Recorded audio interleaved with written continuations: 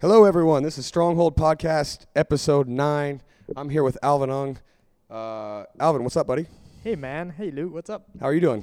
Oh man, it's so surreal to be here. It's weird, Yeah, right? It's so weird. Listening to yourself, seeing yourself. Yeah, it's so professional. We just came from the UFC last night, UFC in Singapore. We are both there. I'm a little hungover. You can probably hear it in my voice. The camera can probably see it in my face. So I'm struggling here, but luckily, hair of the dog.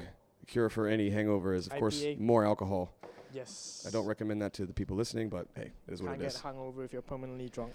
So, man, what did you think about the fights? Fuck yeah, it was so good. I only came after during the main card. So yeah, it was good.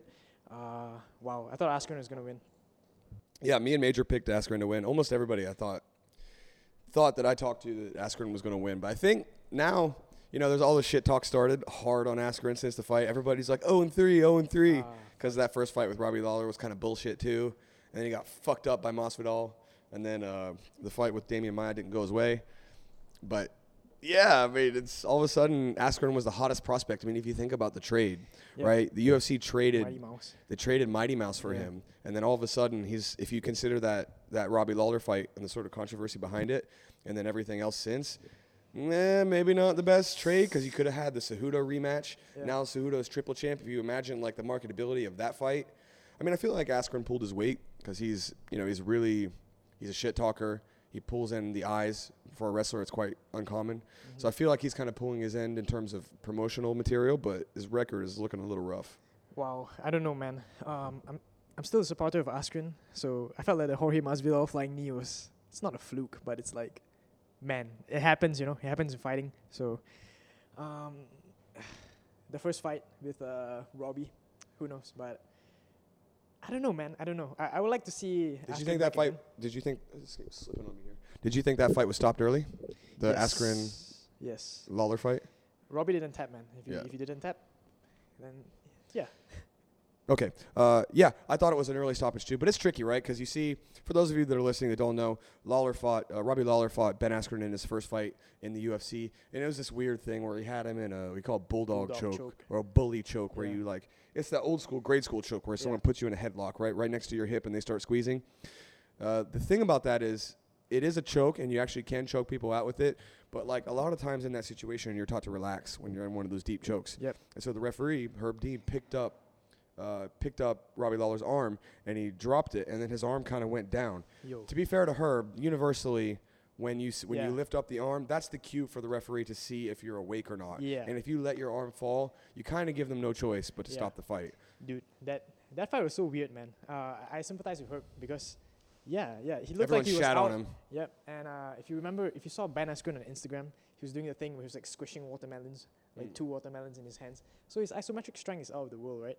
So, yeah, I don't know, man. I just thought he's just had bad luck, I think. Who? Askren? Askren, yeah.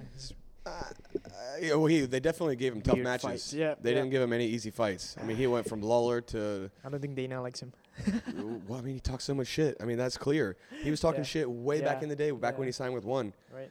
But if you look, I mean, Mighty Mouse has gone to One. He's doing work. He just won the Flyweight Grand Prix. Yeah, I love Mighty Mouse. Undefeated. And even his loss to. That's fucking weird. Because even his loss to Cejudo was razor close. Right. I mean, Who do you think, man? I'd have to watch it again. At the time, I thought Cejudo won, but it's one of those things like, it's a bit like the Santos-John Jones fight, right? Like when the dominant champion even slightly starts to get hit and stuff, it makes it seem like they're losing more than they are just because they've been so dominant. Yeah, it's so weird. I watched it 3 times, actually, on Fight Pass. I thought Cejudo won, but there was this one moment in the fight. In the first round, if you remember, Mighty Mouse leg kicks Cejudo, and he starts like limping, and his ankles are going weird. And I think Mighty Mouse tried to finish the fight, like he was too aggressive, and he gave up the takedowns, the inside trip. Yeah. So that's what I think. I want to see that fight again. Yeah, I know, but now you can't. And the thing is, right, even that inside trip, everybody made a big deal about his wrestling. But I mean, if you go back and you watch that fight, I mean, Cejudo never controlled him on top for more than a few seconds. Yes. He popped right back up. There's no damage on the ground. And I mean, it seems significant because it was the most competitive fight, and Mighty Mouse has been so dominant that it's like I don't know why the fuck am I doing this or is it sliding out? Anyway, I don't know why the fuck. Like, think about Floyd Mayweather, right? If anyone hits him at all, it's like, oh, it's so mind blowing. If he gets hit once, he automatically loses the round, Right. just because no one ever touches him. So it's so dominant. It's the same thing I think with when Santos fought John Jones. I agree. Like, some people were like, Santos won that fight. I'm like, he didn't land No, he didn't. He didn't land a clean strike. Yeah. Like the whole time. I mean, it was competitive, and he was a dog, and he was firing back. But it's just like John Jones is so dominant that when it even looks tough, your instinct is just to like score that way more heavily. Yes. Everybody thought Jones was just gonna roll over Santos, right? I thought the same way. So yeah, when it's a competitive fight, it's like with Gustafsson and Jones, but it's not even that close, right? So yeah, I agree with you, man. But yeah. So Askren, rear naked choke. Yeah. Yeah. I mean, I was in a kind of a compromised state when I watched this, so I don't remember much of what happened. I was pretty drunk. I had only bought 2 beers the whole night, so I thought like I was pretty good, but people kept sticking them in my face the whole night. Yeah. I just finished this one, and then one would appear over my shoulder, and then I'm like, oh, okay, and then I drank that one, and then one pops up over here, and I'm like, okay, cool, I'll just have that one. And then by the end of it, I couldn't even fucking walk straight. I just came passed out and fucking blacked out afterward, and then I tried to wake up this morning and watch it again to just see what happened. I just remember the striking being pretty fucking awkward, and Right. Yeah. you know, Yeah. and then leading to the finish. But also, I was with all the Brazilians. Yeah. They all somehow found me. I don't know how. I'm sitting there with Major watching the fights, and it's just Start like me and chanting. Major, and then his wife and my wife, and then a couple of the other guys from the gym. And then all of a sudden, one of the Brazilians pops up right next to me, and then he's chatting with me, and then another one, and they're fucking, they come in flocks. Yeah. It's never just like one, but then 5 more show up, Yeah. and then I hear "Porra!" and they just start screaming in Portuguese as the fight's Yeah. going on, and I'm partly entertained by what's going on behind me, and then I'm also trying to watch the fight, and then they're talking to me about jiu-jitsu and shit, and I'm just like, and I'm drunk, so my attention's going all over the Boom, place. boom, I boom, barely boom, even boom. got to comprehend what I was seeing, Yeah. but I just know that like I knew that for Maia to win, he had to get on top of Askren, because Right. there's no way if Askren's on top, okay, he can maybe grind him out, hump his leg a little bit, get a decision. That's why But I if thought. Maia got on top, there's no way his submission defense or his guard is good enough to get Right. Maia off of him many times. Yeah. That's why I thought Askren was gonna win, man, because I knew Askren was gonna take him down. Very likely, right? And I knew it's very unlikely that Maia would submit Askren off his back. So, but he swept him and he choked him out, man. Holy shit! I owe everybody supper now. Oh yeah? Yeah, I owe like 3-4 guys supper. So Other people betting on Maia and you're betting on Askren? yeah. I'm like, fuck no, Askren's gonna win it. Damn. I'm a Well, jiu-jitsu guy, so I'm still happy, but Well, it was weird, right? Because Damian Maia came in here to train for the fight, that must have and been so I cool. saw him training, and I saw him getting taken down in training. So I kind of, and by people that aren't Ben Askren. So I knew that in training, and at the fight, he was going to take down. But he's really good, and he was doing this in training about when people would take him down, he's immediately elevating with butterfly hooks. Yes. So it's very hard. You can take him down, but when you get him down, he's not the BJJ guy who will just relax on his back. Yeah. As soon as you put him down, he's elevating you immediately to try to sweep. Yeah. He's not just being like, okay, now we're doing jiu-jitsu and just Yeah. laying on his back. As soon as the momentum of the takedown is driving him to the mat, he's using that momentum to start to elevate with his butterfly hooks, and he was sweeping a lot of people right off the takedown, which ended up leading that was the transition where he got the back. Yeah. Askren took him down. I think he's single-legged, and then he grabbed behind the neck, and he sort of ran the pipe to take him down, and then Maia immediately was elevating with the butterfly hook before they got settled, Right away, yeah. and then somehow transitioned to his back and got the choke. Yeah, it was Marcelo Garcia, like Yeah. straight away like a ball, boom. I think it was a butterfly sweep or half butterfly or something. I think you're right. I think Yeah. it was a butterfly sweep too. But yeah, it's wild. All of the Brazilians were just losing their shit. Yeah. And we're like, jiu-jitsu, jiu-jitsu. And I'm kind of losing my shit too, right? Because Yeah. it was fucking cool. I'm a jiu-jitsu guy. Yeah. I was a wrestler first, but I got a soft spot in my heart for Damian Maia for sure. Yeah, shit. He's And- like a jiu-jitsu hero, man. Yeah. It's like the Superman of jiu-jitsu. He's a captain jiu-jitsu. He's like 41 years old. 41. Choking out all these motherfuckers. By the way, he looks fucking great. I saw him face to face. First of all, he's huge. Second of all, I have more gray hair than he does, and I'm 30. I don't know what this dude's doing, It's jiu-jitsu but and he acai, looked man. good. Yeah, just Asahi Yeah. all day. He just looked great, and I mean, he got that rear naked choke. It looked like it was one arm. Yeah. It looked like it was one arm, and he put him to sleep with one arm. Yeah, he did 'Cause- this thing where I didn't even think it was tight. Like I was watching it with my man Gary and Ashwin. So he pulled on his head with his left hand and shot it through with the same hand, and he choked him. It didn't even look like John Danaher, like tight, but he fell asleep. Because I think Askren was fighting the second hand. Yeah, I think he had a grip 2-on-1 on the second hand, which usually will be enough to block the choke. yeah. But if he got the Damian Maia squeeze, Yeah, there's man. no Yeah. guarantee. Even when he got a body triangle, Askren's body was like that was fucked. Yeah. Yeah, the only guy I've seen do that a lot in MMA was Shinya Aoki. The body triangle. Yeah, he does that shit, and the guy's body is just like fuck. It's like contorted and shit. And he does the reverse body triangle, which is like so there's two ways you can body triangle, right? If I body triangle you, generally, for the listeners, if I'm on your back, you would have what's called the seat belt, Yeah. which is one arm over the shoulder, and that's the choking arm, and then you have one arm under the armpit, and that's the control arm. Yeah. And then generally they teach you to put both your hooks, your legs, in between the thighs.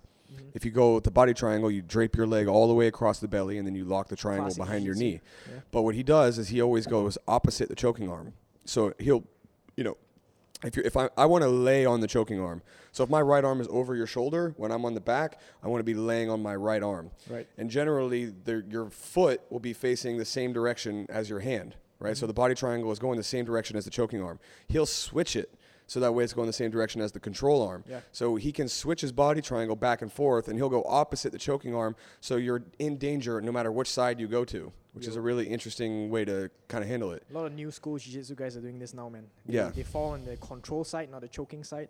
So And then the body triangle's on the opposite side. Yeah, So yeah. very hard to move. yeah. So a lot of things. It used to be when like this is the correct side to fall on. Like the choking side is correct side to fall on, but now it's like you're screwed both sides. So now the back is such a strong position. I think a lot of it comes from the Danaher system. Like everybody's so much more.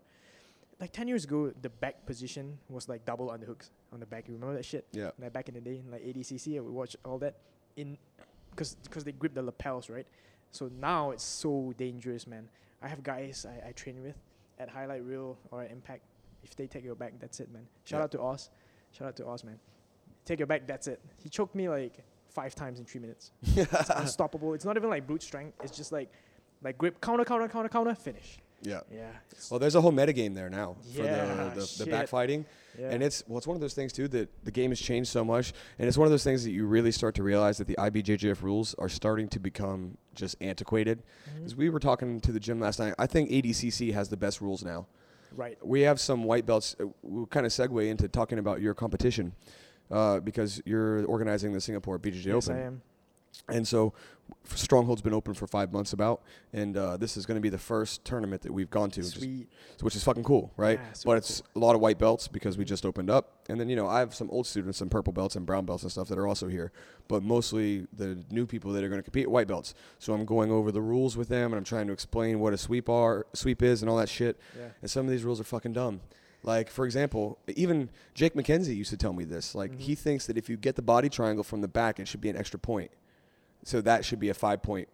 So like 2 hooks in 4 points and body triangle 4 points. Extra point. 5 No, points? extra point. Extra Extra point. point. One extra point. Okay. Which I think is moot because it's for sure tighter.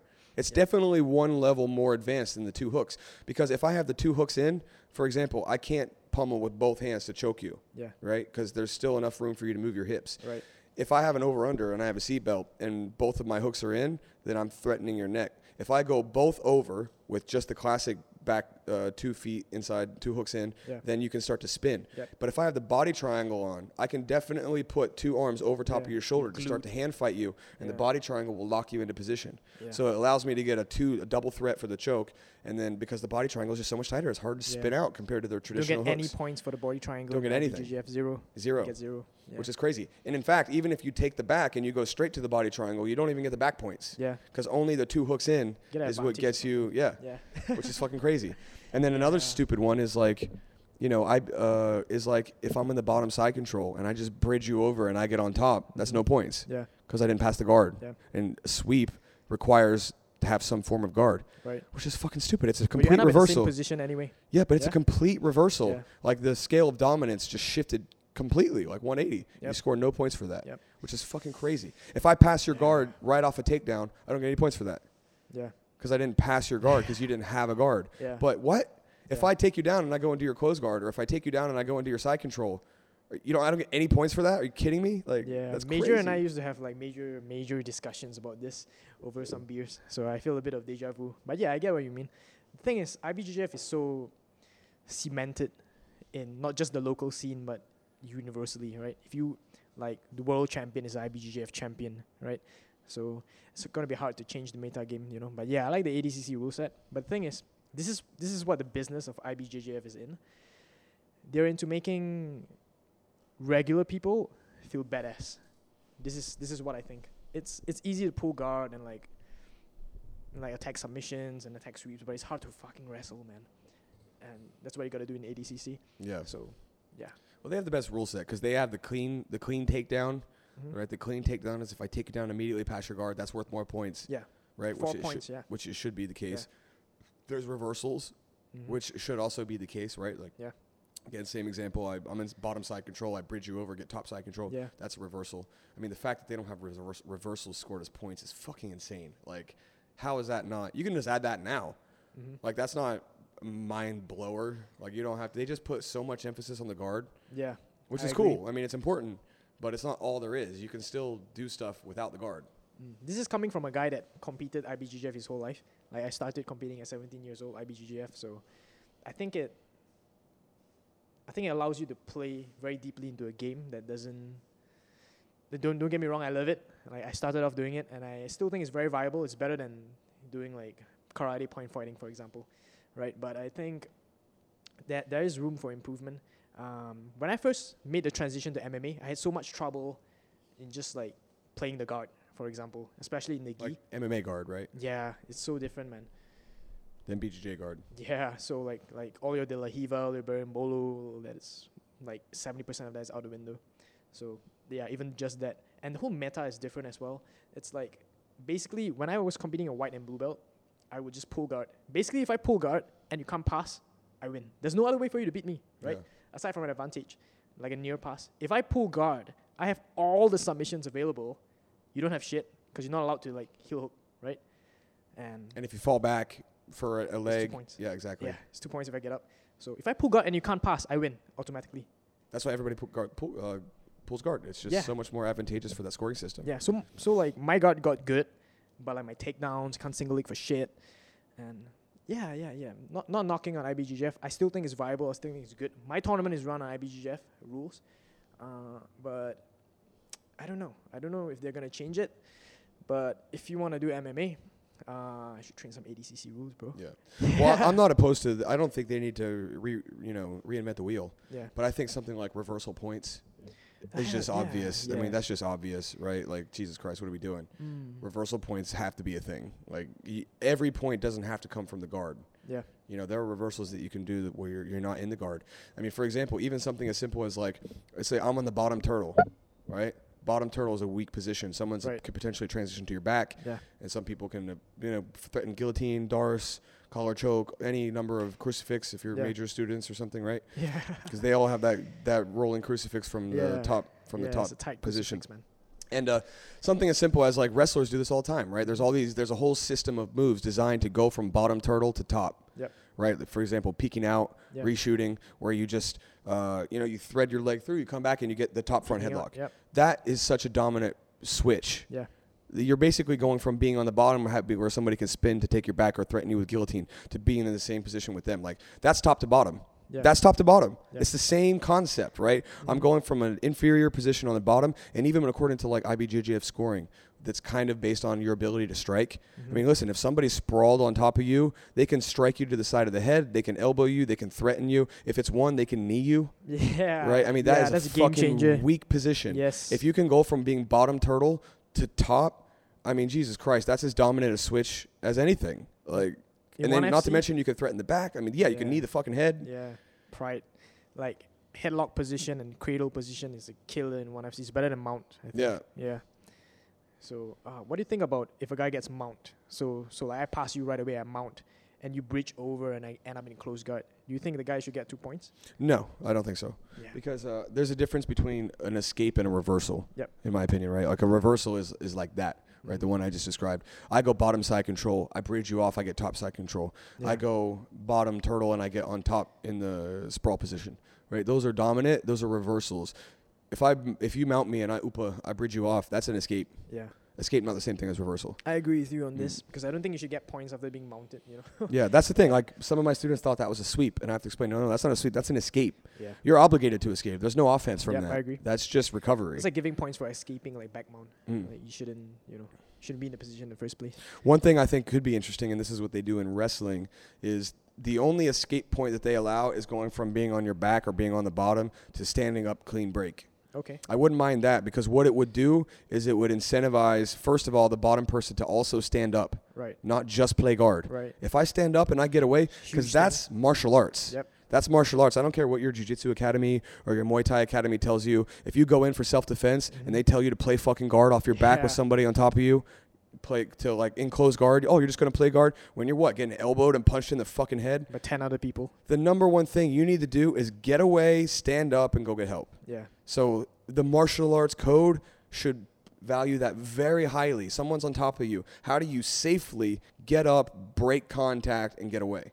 Yeah. So like that's huge. If they incentivize that, not only would it incentivize the bottom person also standing up, but it would also make the top person have to keep you down, which is a whole other part of gi jiu-jitsu that sucks. Yeah. Because it's like we slap hands, we fist bump, I play top, you play bottom, and then that's it. You're obliged to play that You're position, obliged to right? play. Yeah, you don't. You can just go there, but I don't have to do that. Like you see the MMA, UFC, like Yeah. just keeping people down becomes the whole game. Like freestyle riding, Yeah. right? Yeah. So I think that should be the only escape point. So you get 1 point if you clean break because it benefits both sides, and then you should get reversal points for reversal switches with no guard in, right?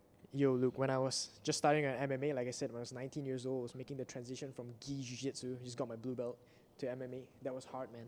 Like, yeah, just standing up was hard. Just keeping people down was hard, right? Just riding them and hitting them in the face. Yeah, so for sure, I think you should get points for standing up, but I don't think they'll ever do it. Because jiu-jitsu, the god, porra, the quad. Dude, but it's martial arts. Yeah. And you think No standing offense, up, but you think standing up if somebody on top of you is not a dominant exchange, like, man. And then, because the weakest part of, like, jiu-jitsu specific stuff is that the bottom person just lays there. They only try to sweep you. That's the weakest part about it because, bro, if I get my elbow on the mat and I frame you, good luck holding me down. Yeah. Like, I'm not just going to sit back and just chill. Like, if you take me down and then the minute I'm posting, I'm on my elbow. Liddell style. And then, you have to, like, break me down and control me. Like, that's the whole game. Yeah. So I think that they need to incentivize that. Just those little rule changes. They don't even have to change. They just have to add. To Right? incentivize that, right?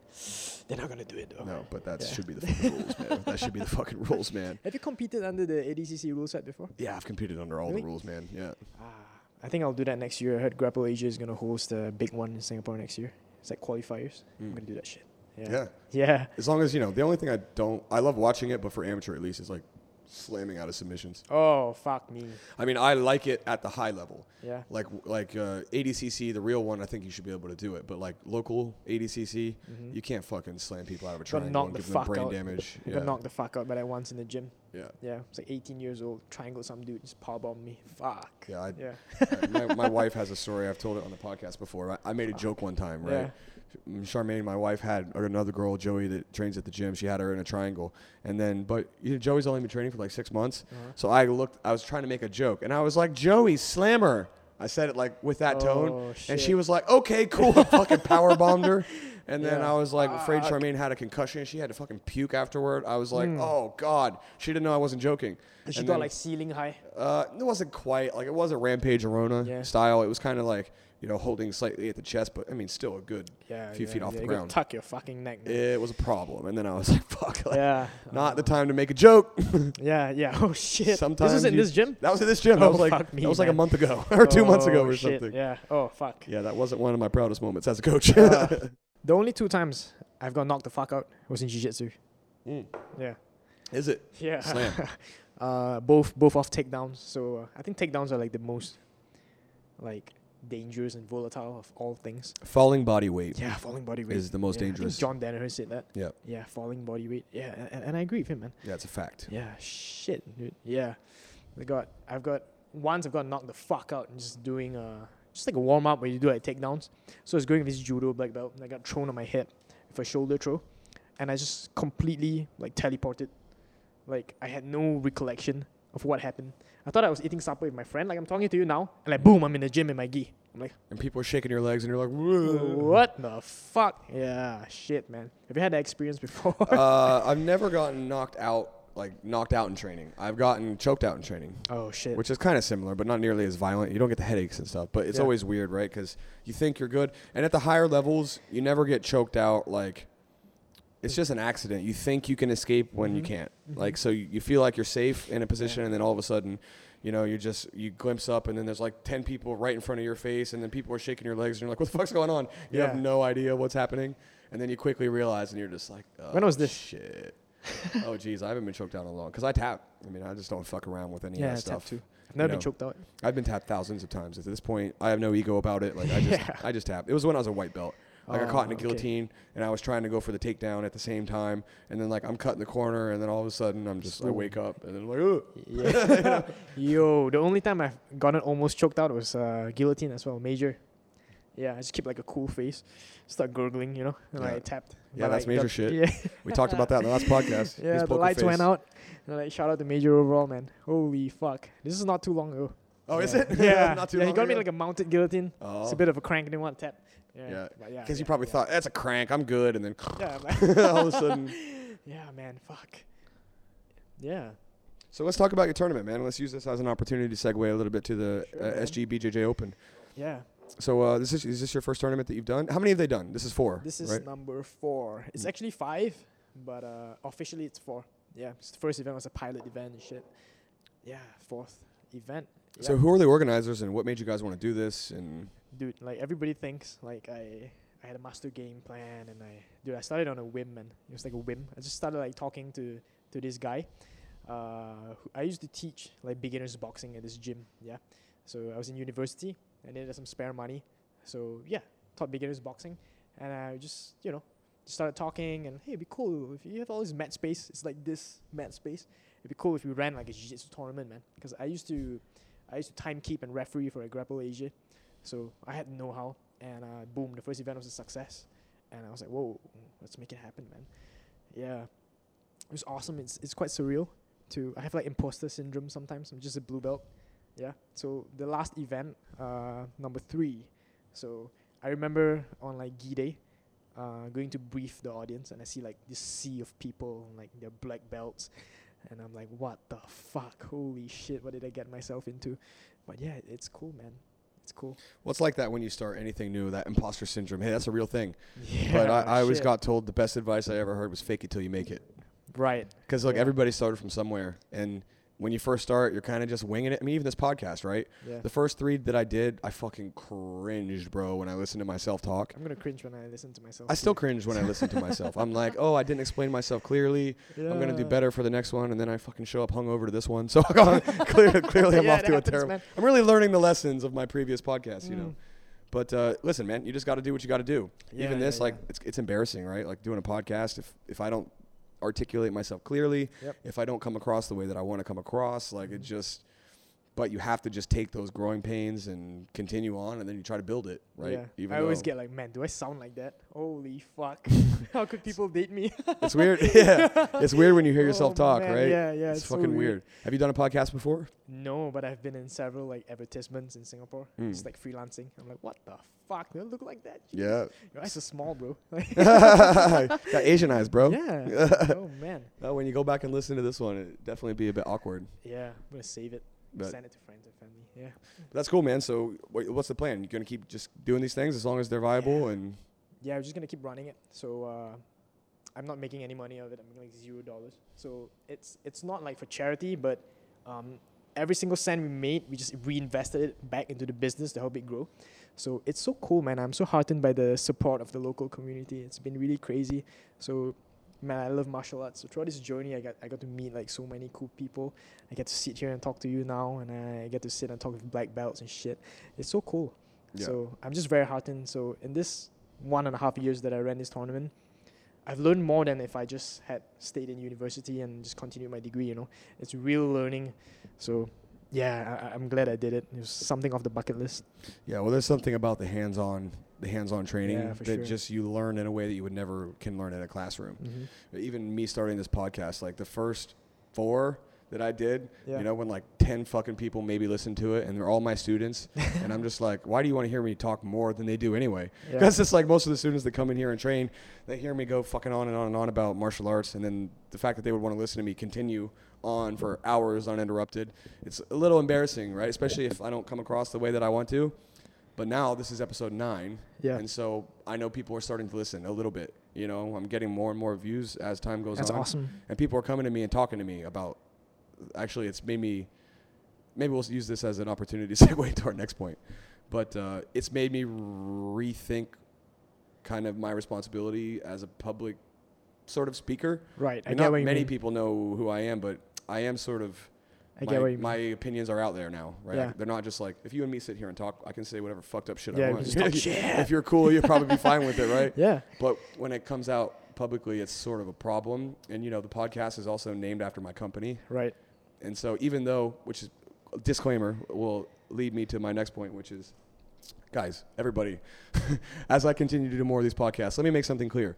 My views do not represent my company's views, okay? Likewise. Yes, exactly. Likewise. This is the Stronghold Podcast, and Yeah. it's named after that for a little bit of brand synergy, Yeah. right? Because my gym is Stronghold, my Mhm. podcast is Stronghold. But, you know, my company, we're owned by 4 people. We have like 50 students. We have a bunch of kids.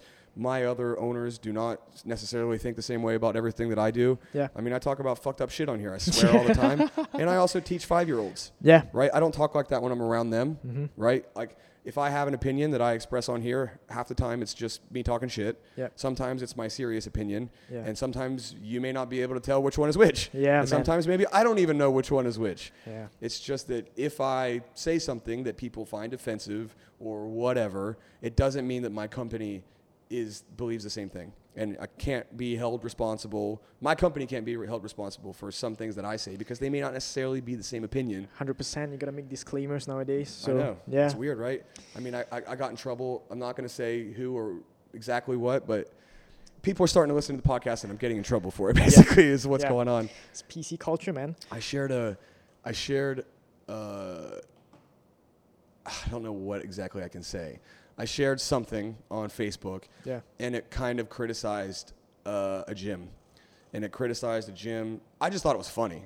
I didn't even care about the criticism. I didn't even see the gym's name. Yeah. I just clicked share because it made me laugh. Yeah. And then I got a message from some people attached to that gym. Oh, They're okay. like, bro, you have a problem with us? You have a problem with our academy? And I'm like, I didn't even know what they were talking about. And then Yeah. people are asking me to like apologize and make retractions and all this kind of stuff. And I'm just like, okay, first of all, I'm definitely not doing that. Like, that's not happening. I'm not, unless I feel it. Like, if I need to apologize for something, then I will. Yeah. But like, listen, you and I are about to say some critical stuff, I suspect. And we can critique things. We can critique events. We can critique certain people, or we can critique ideas that are not necessarily, that doesn't mean that we're critiquing the whole thing. For example, 100%. I sometimes will critique Evolve or One or the UFC Yeah. or whatever. But listen, I watch every fucking one. I watch every UFC. I trained at Evolve. I know those guys. If I critique their instruction, or if I critique a one event, or maybe we could talk about Angela Lee's suplex as well, Mhm. right? Something like that. I Yeah. feel like that deserves critique. That's not me being like, one fucking sucks or any of that stuff. I'm just talking about the incident. And if people listening can't isolate the criticism of the event or the person or the idea that's not associated with the whole thing, it's like, what are we doing? Yeah. it We takes got to have a little skill. nuance here. Jesus Yeah. Christ. Yeah, you gotta be objective, man. Yeah. So what are we gonna talk about? That suplex though. Let's start with that. Because this will illustrate the point that I'm trying to make, which is that we can criticize one particular thing Yeah. and one thing that maybe Chatri did Yeah. without being like one fucking sucks. So that's just not the case. Yeah. First off, I love ONE FC. I love it. I started training in 2011. There wasn't no shit. There wasn't shit in Singapore. So I was a secondary school student. So I was like 16 years old. I was doing jiu-jitsu. It wasn't cool back in the day. Like, you know, even in Singapore, it wasn't cool. It was so like I was training jiu-jitsu. So I was posting shit on Facebook. So everybody was like, "What's that shit? Are you gay? You gay? You suck his dick?" It was really like that back in the day. Now it's so popular and like a huge part of it So has to trendy. do with ONE FC. It's so trendy now. There's so Yeah. much money in it. Mhm. Back in the day, there was like 5-6 gyms. Yeah. Yeah. So there was like Evolve, Impact, Juggernaut, Fight G, Impact with a K. That was about it. Yeah. Right? That was about it. There was Yep. like 5 gyms. The BJJSG. Okay, shout out to BJJSG. Yeah. Yeah, so back in the day, it wasn't cool. And then I remember the first ONE FC came out, and this attention started coming in. There was some money, and ONE FC is huge now, obviously. Like UFC just came to Asia for the 3rd time. Sorry, to Singapore for the 3rd time. So yeah, it's so trippy, man. Yeah. So let's segue into the suplex Right. Yeah, let's issue, talk about right? Because this is again going to illustrate the point. Now, so for the listeners that don't know, Angela Lee is a huge star. She's the women's Adam. She's probably the #1 draw for one. I like her. Yeah, dude, if you don't like her and you don't, both of the Lees, they get a lot of shit because of the evolved marketing.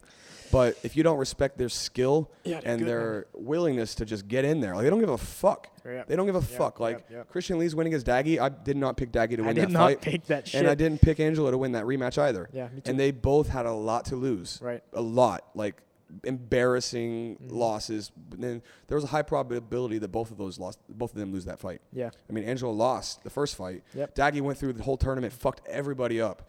And, you know, Christian's young, and he got some favorable matchups early on.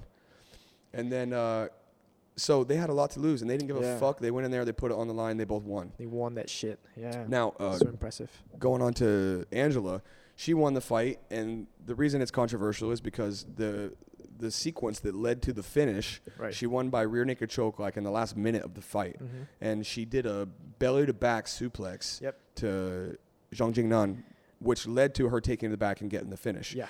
Now, suplexes are illegal in one, according to Chatri. They've been illegal. And, you know, I saw an article that Angela Lee shared that said, oh, she didn't suplex her onto her head, so it wasn't illegal. First of all, that's bullshit. It's not where the person lands. It's the technique. The technique is what's illegal. Yeah. It's not like, oh, they land slightly here, because you cannot judge that. Like, as a referee, you can't be like in the moment, oh, he landed slightly on this part of the head and this part of the head. Or it was, you know, right here, not like right here. Yes. You can't expect the referee to make that distinction. The technique is what's illegal, not where you land.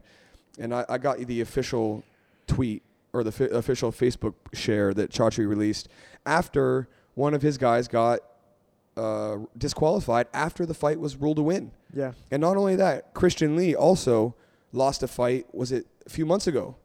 6 months ago, maybe? Not that long ago. For the same technique, exactly the same. I mean, the technique is, and he got disqualified in the fight. So this is what Chatri released, and I'm gonna just read the whole thing. Bear with me here, guys, if you already know this. But this is the CEO of ONE. And he said, "One, Iron Will was full of surprises, some of them good and some of them bad. First and foremost, congratulations to all the athletes, blah, blah, blah, blah, blah." Okay, bullshit. Unfortunately, I have to be the bearer of bad news. While I'm a big fan of let me get this name right, Kritsada Kongsurichai, I don't know, and his incredible athleticism, the fight against Robin Catalan has now been ruled a DQ. After careful video review of the fight under multiple angles, it has been deemed that an illegal suplex was utilized at ONE Championship. And here's the distinction. Listen to this from the CEO of ONE. At ONE Championship, all variations of suplexes are illegal, and any attempt or intent results in an automatic disqualification. Not exactly very shades of gray, right? Pretty fucking on the nose. Again, all variations of suplexes are illegal, and any attempt or intent results in an automatic disqualification. Yeah. It doesn't say, oh, if you land slightly on the side of your head. No. Any attempt leads to automatic disqualification. Yeah. Now, anybody look at me and tell me that was not a fucking suplex? Get out of here. Yeah, that was a suplex for sure. Number one, I don't think suplexes should be illegal in MMA. I also don't think they should be illegal. Number two, I sympathize with Chatri, man. It's just a sticky situation, so I don't think I would have reacted. I don't think I would have sympathy for that without having run my own event. But I've been in a few sticky situations like this, you know. Sometimes there's so many things to run that you end up eating your own words, you know. So I sympathize with that. Not only that, but he also deleted the comment. He deleted the post afterward. That same day. Oh shit. Yeah. 24 hours later, the post that I just read you, he deleted. Yeah. So what are you doing about the suplex thingy now? Nothing. Because it's one of their people. Yeah. I mean, Christian Lee got disqualified for the same technique 6 months ago. Yeah. And then this technique, I think, was from a couple years ago or whatever. But it's obviously still the rule because he just got disqualified for it. They just introduced this rule maybe like 2 years, within 2 years. I think it's a dumb rule, man. I don't know why they introduced that. It's a dumb rule, but if you say that that's the rule, then that's got to be the rule. Otherwise, it's favoritism. Yeah. So it doesn't seem like it's blowing up into a huge thing. So no, because he's controlling the PR response. Yeah. There's not the journalism, the global journalism that you get with the UFC or something. Like it did blow up a little bit. People talked about it. Angela released her statement, and then it just died. But listen, that is bullshit. 100%. I agree. I think the technique should be legal, and I take nothing away from Angela. And if the referee didn't catch it, she should get the win, and then they should go back, rule it a no contest, run it back, according to their rules. As an athlete, Angela did the right thing. You know, it was a heat of the moment. Boom, she did a technique, and she won. So I would like to see that match happen again, but on their side, I mean, I don't think they're gonna do it. No, but you have to hold all the fighters accountable to the same rule sets. Yeah, I agree. I mean, because this person, now, here's the distinction, right? Because the person that I just mentioned, the thing that I read, that person won also. And then they went back later and then ruled it a disqualification. Not a no contest. They gave the win to the other person as a DQ. Okay. So, I mean, this is not even one of those things where... I don't think Angela's a dirty fighter. I think she just did it. But the Lees clearly train suplexes. It's part of they both done it. Yeah. Literally, Christian just got disqualified for one within the last year. Yeah. And then Angela did this one. He suplexed Boku. I remember that. Yeah, he suplexed Boku too. Yeah, that was that was the transition. Yeah. So listen, I'm not criticizing one as a whole company. I love what they're doing. They're bringing martial arts to Asia. It's good shit. But listen, they got to get consistent with this rule set because it's fucking cheating if you say that these are the rules. I agree. Even if it's a stupid rule, and then you... I think you just fucking make suplexes legal, man. Maybe it's from an investor standpoint, which is why they changed their whole name from one fighting championship to one championship. Yeah. So maybe it looked like brutal or something like that. But suplexes have been around forever, man. It's quite safe. How are they legal in wrestling, jiu-jitsu? Yeah. They're legal in jiu-jitsu. You can suplex somebody full on in IBJJF. It's legal. But then MMA, they can't. You can fucking shin somebody in the head. Yeah. But you can't suplex. Yeah. Like, that's great. It's legal in every form of grappling, pretty much, unless you're like white belt, some exceptions or whatever. But I think it's legal, man. yeah, it is. IBJJF, it is. Yeah. But I mean, I think they have rules too about like top of your head, for example. There are some suplexes. I think you're not allowed to like power drive someone or Yeah. like pick somebody up, spin them around the mat, and walk around and drop them in the head. I also think the belly to belly suplex is illegal in some really? where belly to belly, I get you in a body lock and I go over my shoulder. Oh yeah, that's dangerous, man. Those ones are illegal, and I think that's fair. But belly to back, Yeah. I mean, that's legal in every form of wrestling. That should be legal. If it's legal in grappling, wrestling, then it has to be legal in MMA. Yeah, but who knows what's happening behind the scenes? You know, it's probably an investor kind of thing. It's my guess, all right? So, yeah, hopefully they legalize it. What do you think about the soccer kicks? I don't have a problem with him, to be honest. I didn't have a problem with him in pride. Major loves it. I wouldn't want to be on the receiving end of one. That's for damn sure. Fuck that. But I think you can go either way. You can, if you make it legal, you make it illegal. I don't have a problem with it. I don't. For example, I don't like the rule where if I put a hand on the ground, you can't knee me in the head. Right. I think knees to the head from that angle should be legal. Are they taking away the rule now, though? Like No, they just rules or something like that? they're making it a bit more. Yeah, they're changing it a little bit. But Yeah. the one I do think, even though one does that's wrong, is knee in the top of the head. I don't like that one because it's vertebrae. Yeah, That's vertebrae. Yeah. So anything to the chin, to the side, I'm cool with. If you go straight down on the knee to the top of the head, where you crush the vertebrae like that, Yeah. I worry about like spinal damage. Yeah, it's hard and to stuff catch like though, that. especially when you get a guy in the front headlock, and like it's the heat of the moment, you just start throwing knees. You Yeah. know? I've seen people stop like that. But in one. I mean, you could also push the head down, step off, and soccer kick. That is true, but it's illegal now. Yeah. So I mean, I don't know. I think that's far more brutal. It's such a dynamic technique, though, man. It's a Holy fucking shit. game changer. Yeah, it is 100%. No. And I'm a fan of like anything that's a working technique. Yeah. What's too brutal? Because the training modalities will switch, and then people will learn to defend it, and then I'm on the fence about that. me too. I'm saying this, and I'm like, well, maybe not. I heard you and Major talk about left way, man. Let's talk a bit about that. Sure. Headbutts and shit. Yeah. So when I watch left way, I feel like I'm one of those like old boxing guys that hates MMA. You know. So that's too brutal, man. It's like human cockfighting. It's like they're doing headbutts and shit. I don't know. I'm not like a really big fan, but Major likes it. And what's your opinion on it? Well, his theory is that kind of what I just said, that if you make them legal, that the training modalities will change, and then people will be able to defend it more, and et cetera, right? Yeah. And to some extent, I think that's true. But I think that there's some unknowns with the brain-to-brain trauma, the head trauma that you get for sure. from headbutting. And then because, the only thing that I had an issue with what Major said was he was talking about how the training modalities will change. Mhm. And I'm like, okay, how do you train to headbutt? Headbutting pads and shit. Yeah, That's how what do you do. headbutt like 1, 2, pop? Like, Yeah, how do you? Okay, first of all, let's say you do that. How many headbutts can you throw before you fucking give yourself brain damage because you're slamming your head into a Subconcussive pad? trauma, yeah. Yeah, Just I mean, wham, even if I wham. take my head and I slam it a few times into a pad, 5 times, I'm gonna be like, where the fuck am I? You know? Yeah, So it's like, how do you train that? How do you train defending a headbutt without getting headbutted? yeah. Oh, you gotta pee. Okay, so all right, guys, we'll take a break here because actually I gotta pee too. So we'll come back. We'll talk about some headbutting. We'll talk about maybe some questionable belts, 100%. and then Stay tuned. we'll be back soon. All right, everybody, Stronghold Podcast, episode 9. We'll see you soon. Stronghold Podcast.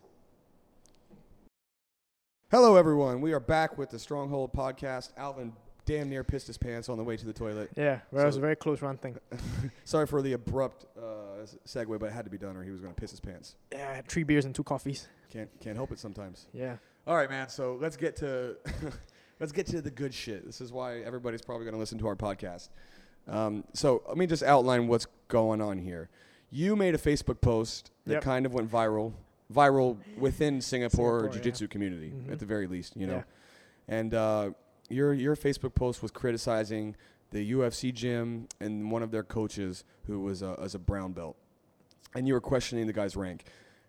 And you know, you did the post, and I don't know how many comments did you get on it. I don't know, man. I got like 100 shares or something crazy like that. Okay. Which in our community is a lot, Yeah, it is. It is a lot in Singapore. So 100 shares in any context is a lot. All right. especially on Facebook. and, Yeah, yeah. But it wasn't only that. Someone also put it on Reddit. Right. And then did you do that, or did someone else? Yeah, I just read post it. No, I didn't do that. Somebody else put that. But I And read then that shit. that went kind of viral for RBGJ as well. Yeah, And then the whole thing got kickstarted again. yeah. And then so it kind of went, you know, within our community viral twice. Mhm. And then actually the Reddit thread was really interesting because I didn't know this. Yeah. And this, I think, illustrates the point that you were trying to make even more, is that there were other threads about this guy before you ever posted on Facebook. Yep. Your shit kind of went viral and it caught fire the most, but there were previous posts about this guy Yeah. going back even before you said anything. Yeah, months ago, man. So, okay, so here's the story. So this guy first got exposed in a BJJ community group. So everybody already knew about him.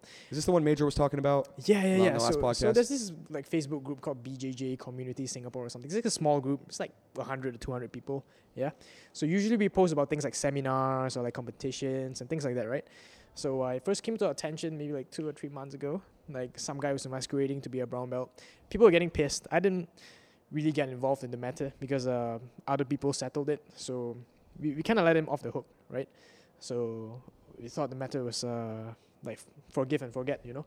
So we didn't bring it up. It was all in a private group, and people texted him.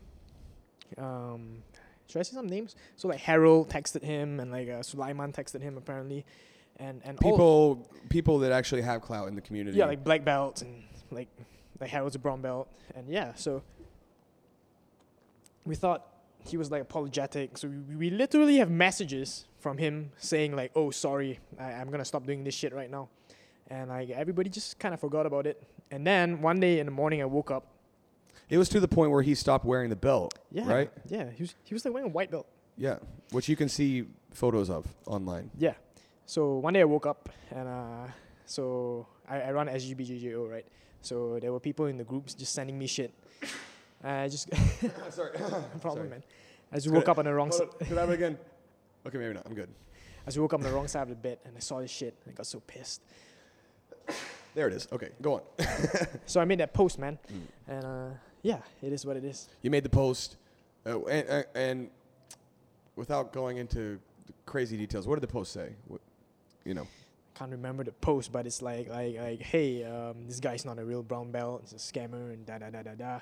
And first off, I made the post not to criticize UFC gym. I was actually really trying to help them. I wasn't trying to be sarcastic on anything. But this guy is, to me, not a real brown belt at all. So I'm going to live and die by that. So yeah, he's not a brown belt. He's not a blue belt. He's like a white belt, 0 stripe. And he should be a white belt, 0 stripe. And yeah, I don't care how somebody tries to twist words or how many certificates you get. I can get a certificate saying I have a big dick, but I don't have a big dick, you know? Yeah. Allegedly. Allegedly, ladies. And yeah, so the truth is the truth.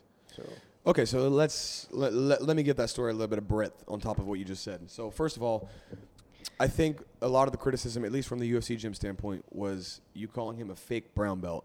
And I talked about this in the podcast with Major, is I think that the conversation has shifted a bit about what does it mean to be a fake brown belt? Well, it can mean two things. The first thing is that he's wearing a belt that no one gave him. And then the second thing is that his skills are not brown belt level. Yeah. And I kind of investigated this story, I guess for lack of a better word. Through one of my contacts in the community, I was able to get in contact with both of the coaches who signed off on his cert. And, I sent them a message, but they're Brazilian and their English is pretty You sent them something in Portuguese. pretty or something. rough. Yeah. No, they responded back in English, but, maybe they did Google Translate or something, and it was just a disaster. I couldn't understand a fucking word of it. Oh, man. But one of my business partners speaks Portuguese. Ah, cool. So I sent him their information, and I asked him to respond to him in Portuguese and then have him tell me, like, okay, first of all, not only did they give it to him, but what were the requirements for him to get it? And I got back some pretty suspect shit. So the first thing is, it does seem that the brown belt or the black belts who signed off on his cert legitimately gave him the cert. So one question, just to give the guy credit, is that he seems like he did not lie.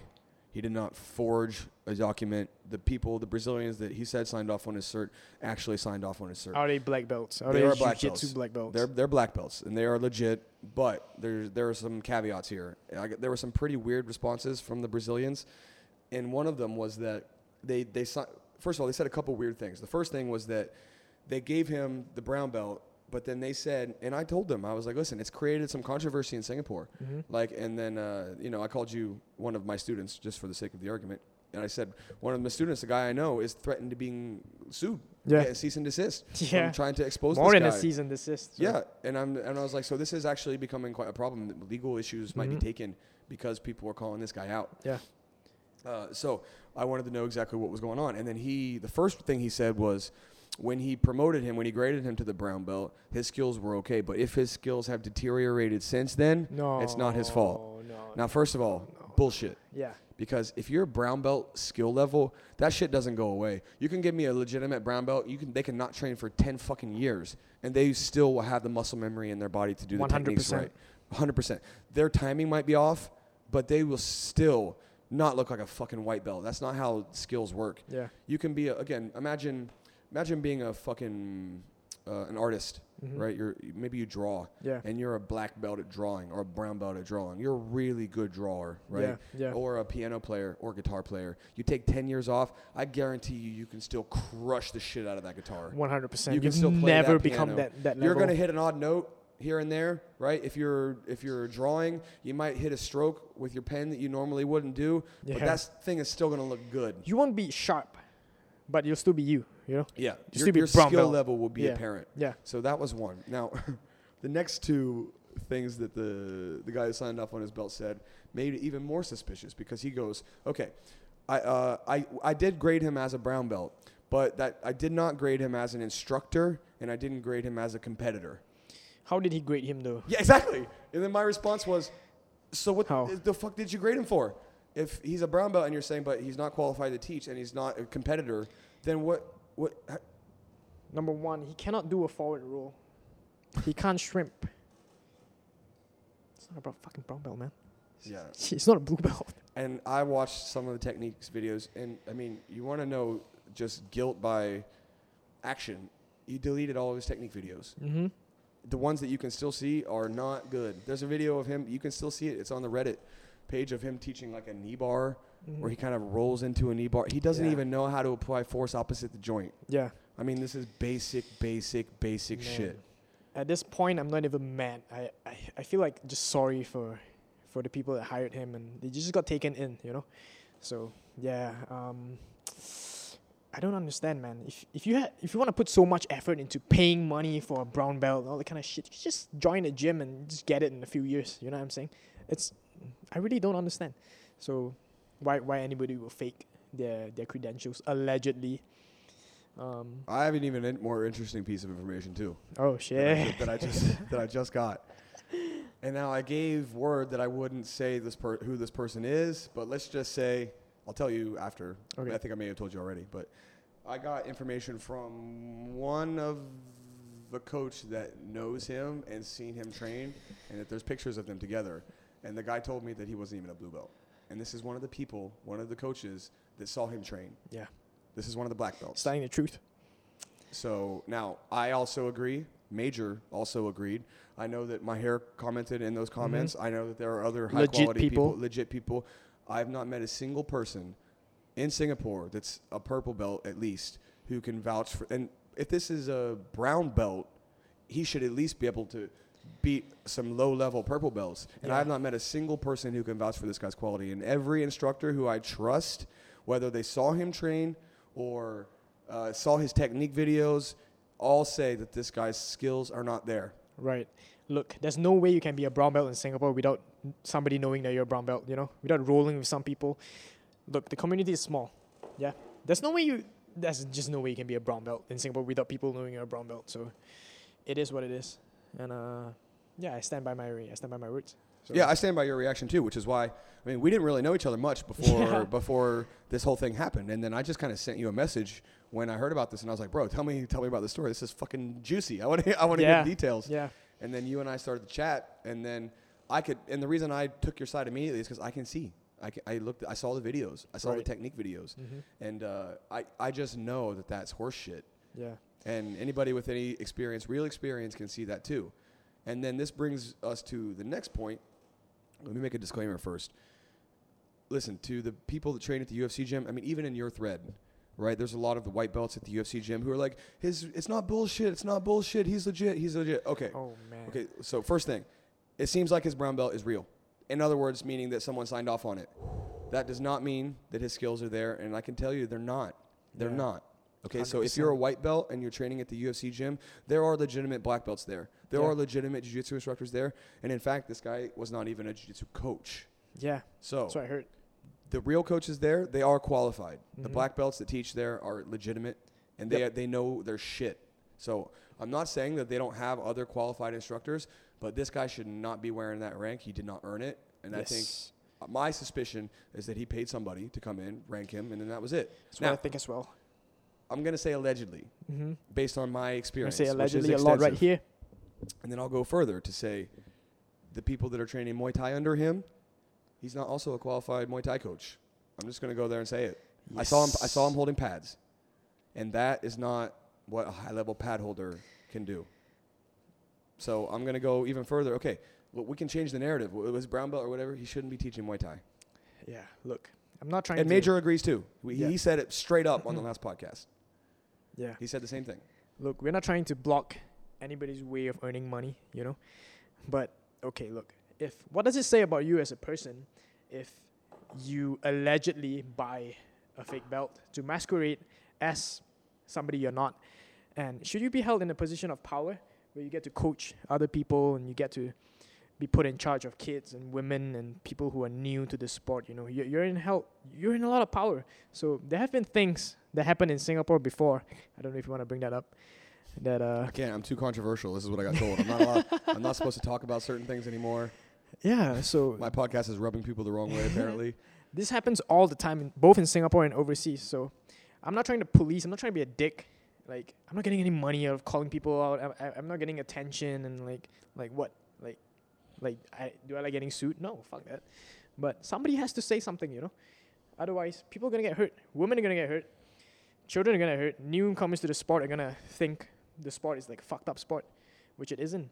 So somebody has to say something. And there's also value associated with the skills that these people are going in to learn. Yeah. Whatever the UFC gym's fees are, I don't know what they are, but you expect with that name a certain. First of all, let's make a couple points. One, that let's say whatever their fees are, right? Yeah. You think that going in, you pay this per month, you're getting quality instruction. While I know that there is quality instruction there, for example, I know one of the Muay Thai coaches. He used to work for me. Ismail is one of the Muay Thai coaches there. He trained with Krunoi, who's my coach. So I know he's a good coach. He's a really nice guy. He worked for me at Trifecta. Okay. So I know for a fact that he's good. Yeah. Two of the black belts that are working there, I know they're qualified. Okay. Black belts. I know that they're qualified. So I'm not saying all you UFC Gym Singapore people that your gym sucks or that they're talking shit. No, we're not. We're not talking about the company as a whole. We're not talking about any of that. We're talking about this individual incident in this particular 100%. guy. And to extend beyond that, I am going to say something a little bit more controversial, which Do it, is man. to get to just because the gym is called UFC Gym Mm-hmm. does not mean that it's the highest caliber training. All you have Yes. to do is pay to license that name and then meet their criteria, and Yep. then you can be a UFC gym. They had other gyms in the U.S. that were UFC gyms where they also had fake belts that were exposed, fake black belts. Yeah, I read about that. You can look it up online. Mm-hmm. So just because you put UFC gym in your name, if you're a new person, if you're a white belt, does not mean that the quality is there necessarily. There's Mhm. also UFC gyms that are run by Frankie Edgar. Right. And there's also high quality UFC gyms. I'm not, Yeah. but listen, there's hundreds leased across the world. All you have to do is pay for the name and then meet their standards and conditions, and you can be a UFC gym. Yeah, there's a lot of money in the brand, man. Yeah, so number one, like I love you, UFC. But that post wasn't to insinuate against the whole gym, so people kind of took it that way. I think it opened a can of worms. But yeah, it's to say that he's not a brown belt, man. He's not brown belt skill level, so he shouldn't be teaching if he is teaching. Shouldn't be even be wearing that belt. So I stand by that. And I'll show you some love, UFC gym. And yeah, hope this matter gets resolved. Yeah, and I think that they should look into his Muay Thai credentials too. Yeah, I think That's they what should. he is paid to do. And if they want to pay a pad holder, okay, he can kind of hold pads. Like he knows how to Yeah. how to hit back, and he kind of knows what he's doing. But those are not skills. You can get somebody better for the same pay. Mhm. So listen, I don't care. Like. Yeah. That is what it is. I'm glad that we were able to talk because I wanted to get your opinion. Because you were getting. And one more thing Yeah. before we get involved. First of all, again, not to criticize the UFC gym in particular, but there are elements of it that deserve criticism, and their response to you deserves criticism. And fuck that. Yeah. Go ahead and say what they told you with what you feel like. Just the post that you could, the public thing, not the internal shit. But just Yeah, look, I was in Bali. So this whole matter just blew over already, yeah? So everybody kind of forgot about it. And I got Except me, I keep bringing it up every fucking week. I'm making it worse. I'm not helping at all. Yeah. So I got a message from the official UFC gym company Facebook. Like, hey Alvin, you're gonna get a lawyer's letter. First off, I already knew I was gonna get a lawyer's letter because I met with the owner. And I had a talk with him. I really enjoyed that talk actually. Had a 2-hour talk with him. 2 hours. Yeah, 2 hours. 2 hours. The length of this podcast. So yeah, had a good talk. Thought he was a nice guy. And he told me midway through, like, hey man, we're gonna send you a cease and desist letter. Like, just take the post down. I'm like, yeah, no problem. Take the post down. No offense, Sorry, it caused so much trouble, but this guy isn't da da da da. So yeah, so it was weird that I got the message in public. It was just like, Well, what did their message say? It was not. It was a fucking disaster. yeah, it was the bitchiest fucking yeah, it was public pure nightmare, man. Facebook response I've ever seen. Yeah, so hey Alvin, you're gonna get a lawyer's letter from us. So I was just like, yeah, like your boss told me I'm gonna get a lawyer's letter. Yeah, I know. And like let's see if you'll still be laughing after that. Yeah, you put LOL. Yeah, I You put were like, I lol. know, I already spoke to your boss. I was on a LOL. plane to Bali, bro. I was just chilling. Yeah, and then so the first they're like, hey, you need to quit talking about this, blah blah blah blah blah, and you're gonna hear from our lawyer. And then you were like, I know, I already talked to the owner of your company, LOL. And then they go, Yeah. oh, you're laughing soon, you won't be, or you're laughing now, you won't be laughing soon. Still laughing now, bitch. Something to that effect. Yeah. And that is just, what are you doing? Yeah. So man. again, this is me clearly saying that there are elements of the UFC gym that are of quality, but whoever put that fucking Facebook post on is a bitch.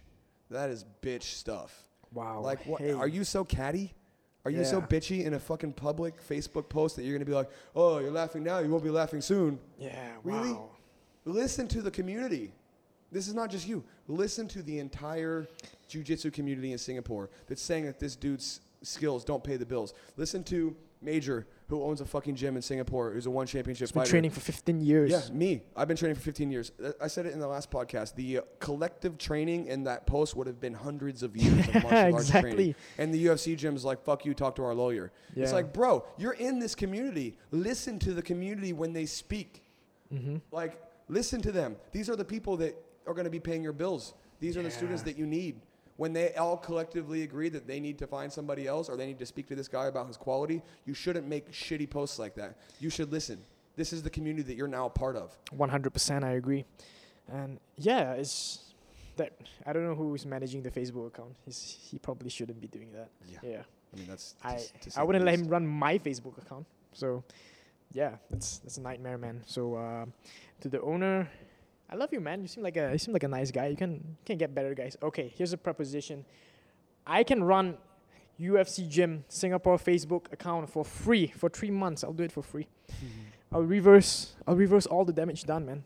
I'll do it for free. I'll do it for free for 3 months. And yeah. So I think he's a nice guy, man. I just think the management isn't up to standards, you know. Well, I have a student, and this, like, you know, he was my student for years. Yeah. I said his name on the last podcast. I'm not going to say it again.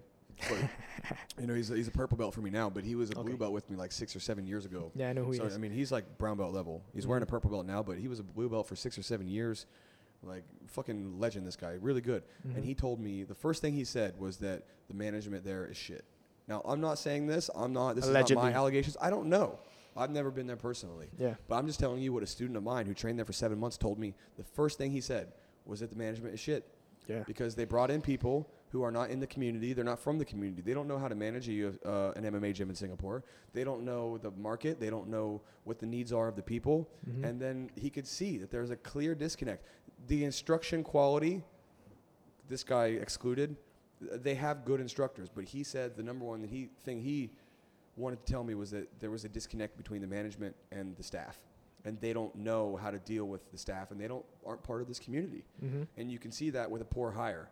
And it just seems like a weird move to me that the whole community can collectively agree that this guy's skills aren't there. And how good is this guy that you're going to go to bat to him for him so hard? Yeah. Like, to get shitty with you and to inflame the whole community over this guy? Yeah. That's the guy you want to bet your business on. Yeah. Because I know that they're struggling with this PR. Yeah. I know that this has been a problem for them. This is the guy you're going to go to bat for. Is your girlfriend or something? Yeah, it's like, what did this guy do, man? What did this guy do that you're going to go to bat for him so hard? Yeah. I mean, listen, if I got an instructor here at Stronghold and I released a technique video and then the whole community was like, what the fuck is this shit? I probably would not get mad at the whole community. I'd be like, maybe I've made a terrible mistake. Yeah. Now, it's not that instructor's fault. It's my fault as a gym owner for hiring this guy. But if I can't distinguish what's quality and what's not, that's what the problem here is. The people that hired him don't know what they're looking at, because all of us do. So when we see it, we can clearly see that technique doesn't live up to it. But the people that interviewed him be like, oh, brown belt, oh, signed off. Okay, cool. Yeah, come work for us, man. Oh, I teach Muay Thai too? Yeah, great, no problem. Boom, without boom. watching him hold pads, without watching him and seeing. They don't know, man. They can't distinguish the quality from the shit. 100%. Look, I have one quote. You can quote me on this. If you're a white belt, shut the fuck up. Oh, man. You don't know what you don't know, man. Maybe I should label the episode that. If you're a white belt, shut the fuck up. All love to white belts. Listen, I don't. I love you, white belts. But like, hey, like, we've both been doing this for a long time, you know. Like, you can see when somebody shadow boxes for a minute, whether it's real or not, you know. So I wasn't being sarcastic when I said, if you need any help, hit me up. I'll do it for free. Just drop me a text like, hey, man, is this guy legit? Like, you can tell, right? So, yeah, it's such a shame because I have nothing against the gym. I think it's a great thing that... Here's one thing I will say. Their facilities are fucking excellent. Yeah, it's great, man. Bro, Holy shit, their facilities are fucking excellent. Yeah. Yeah, the location is good. Like I told the owner, I have nothing against the gym. Like, I think it's great. I think a rising tide lifts all boats, all ships. So, yeah, I think it's amazing. I started off when, like I said in the beginning of the podcast, there was only 5 fucking gyms in Singapore that does MMA. And now there's like 20. Yeah. Right? Holy shit. It's so trendy now. And like, man, I'm just glad that I can be part of this whole thing. It's so cool. But, man, if there's anything you need help with, just drop me a text. I'm not being sarcastic, man. But with the rise of all these MMA gyms, you're also going to have the rise of the quality is going to start to go over and under and over and under. Does it necessarily have to, though? It Just doesn't need to have the right people, man. Which is why you need to listen to the community. Yeah, exactly. And which is why gyms need talent scouts. Why are you so butthurt, bro? But the gyms need to have talent scouts, right? Because you can't expect, I mean, whoever hired some people, right? Like, okay, let's say you're shopping around for an instructor, you're a gym owner. Yeah. And if I'm expected to be the person to hire coaches and I don't know what a good coach is because I'm not within the community, but someone's like, oh, bro, I'm a black belt, I'm a brown belt. Yeah. You just know that, like, oh, he's a brown belt? I know that's brown belts can be instructors, right? If they're of the general quality, like they can be instructors, especially beginner classes, no problem. Yeah. You know, you see a guy, maybe this guy had a few students on the side, he was teaching them PTs, and then, you know, he had videos of himself online holding pads, and you look at it and you're like, oh, you know, he knows how to hold the pads and stuff. Yeah, he can't tell though. You can't tell. Yeah. You can't tell, but the community can. So to have that response when the whole community is collectively trying to give you the hint That says a lot, man. says a lot. I was surprised. Yeah, me too. I was Well, I surprised. think that they're trying to get better because I know that they've hired some new coaches recently. Yeah. And then I know that some of the coaches that they've hired recently are more qualified. Yeah. So I don't know what their response is. And I heard that they're opening up a second location, which to me is, I'm split on it because one, I think you can learn lessons from this. And my hope would be that they have learned lessons and then have better quality. Mm-hmm. But then two is like maybe they haven't learned their lesson and they're still making money. Time and will they're tell. Time will tell. But, you know, again, just to reiterate the point, UFC gym, we're not talking shit about you. We're talking about this person. Yeah. And the same thing with you. Like, you don't have an issue with them or with, even with this guy, I don't have an issue with this guy Yeah. Per se. personally. Mm-hmm. But the truth about the skill set needs to come out. Yeah. I haven't even met him before. Threatening to sue you for fucking exposing this information is ridiculous. I did get a letter though. Oh my God. Like, Yeah. what are we doing? Like, Yeah. the whole nature of martial arts is the feedback loop. Right. Your skills get better, and someone gives you advice, and someone gives you advice, and you make micro corrections, and you make micro corrections. That's the nature of our business and So we're business getting tapped in this. general. Exactly. Yeah. That's, I need to improve this. Yeah. And if you can't listen to the collective wisdom of all of the Singapore martial arts scene, then you're going in the face of the entire principles that martial arts are built on, which is the 100%. feedback loop. Yeah. And threatening to sue somebody who exposes something that's not pleasant to you is fucking ridiculous. Yeah, I'm glad. One thing I must say, though, I'm so heartened by the support of the community. So I never did expect something like that to go viral. I'm not an attention whore or anything, but yeah. So it goes to show there's a thriving community in Singapore that's willing to protect its own, you know. So we'll see how it goes. Once again, nothing against them. Hopefully they improve. And but I stand by my words. This guy's not a brown belt. Yeah, well, I stand with you. I agree He's with not you. a blue belt. Which is, well, I'm not going to speculate as to what his rank is because don't know him personally, but I can tell you what I saw was just not. Yeah, skill-wise, no matter what the cert says, you know, skill-wise. The cert can say I can beat Joseph Schooling in swimming, but I can't even tread water, so. Yeah. So, hey, look. So, it's not like we're not trying to be elitist right here, yeah? So, I'm a blue belt. I've been blue belt for like 4 or 5 years. I bled for this shit, man. Like, I dislocated both my shoulders. I spent thousands of dollars for this shit, you know. Competed all over just to get a blue belt, just to learn, just to grow in this amazing journey. You can't just do that, man. It's not right. I'm sure you have some stories to tell getting a brown belt. Well, it's just, one of the things I talked about in the last podcast that I think is going to be sort of a problem to deal with in the future, and that's this sort of thing where you bring in instructors to give you belts. Mm-hmm. Because I talked a little bit about open source jiu-jitsu, and, you know, we're an open source jiu-jitsu gym. We're part of the Jiu-Jitsu Brotherhood. There are other ones I talked about on the last podcast, like Globetrotters. Yeah. You know, they set up these academies all across the world because, you know, let's say maybe you're in Myanmar or maybe you're in China or you're in one of these places. You can't get a black belt. There's no local black belts. Okay, so how do you go up your ranks? Maybe people get together in a small community and train. That's how I started. Mm-hmm. I was a wrestler. I'd wrestled for like 2 years. I'm 16 years old. My instructor's a blue belt, right? Because back then, Back in the day, blue belt was a 2005, god. in 2005, when I started training, there were no black belts in West Virginia. Like, a fucking purple belt was like a wizard. Yeah. Like, that person was just a fucking magician. When I started back in the day, blue belt was a god, man. There was like 3 blue belts in the gym. Yeah, And we were like, that's a blue belt. Shit. So when I started, the blue belt was like, that was the teacher. Yeah. Because there was no one else. So what do? Well, you call people, you try to get seminars, you try to bring people in to promote you, and, you know, you try to get a Brazilian if you were lucky, but maybe the guy was 3 states away. Mm-hmm. And this is sort of how jiu-jitsu developed. And there's something to be said for that. Because, like I said, in my case, I've been doing this for 15 years, and then because my instructors moved away, they moved to US, they moved to Brazil, whatever the case is, I'm stuck at 4-stripe brown belt, and I've been a brown belt for 6 years. And I've been a full-time instructor for 7, because I was also an instructor as purple belt. And so sort of the idea of open source jiu-jitsu is made for people like me. I gave a story in my last podcast about Ali, who I had on episode 3. His instructor was a 20-year brown belt. 20 years as a brown belt. Yeah, listen to that in that podcast. Yeah. I mean, this guy just slipped through the cracks. Yeah. And I have a real sympathy for the jiu-jitsu people that slip through the cracks. Yeah, it happens sometimes. It happens all the time. I can name at least 5 students off the top of my head. Shane, one of my blue belts, he was a white belt. He started with me, I think, at the first trifecta. So this would have been 2014, maybe like that. 15, something like that. Was a white belt. Went through all his promotions, came and trained all the time. I left for a year. I came back. I saw him win the C grappling. He won his division and he won the absolute. Crushed everybody. Went to Evolve, trained. Was training this whole time. Didn't even get a stripe. Did you guys get it? He was like a 4 or 5 year white belt who competed, who trained all the time.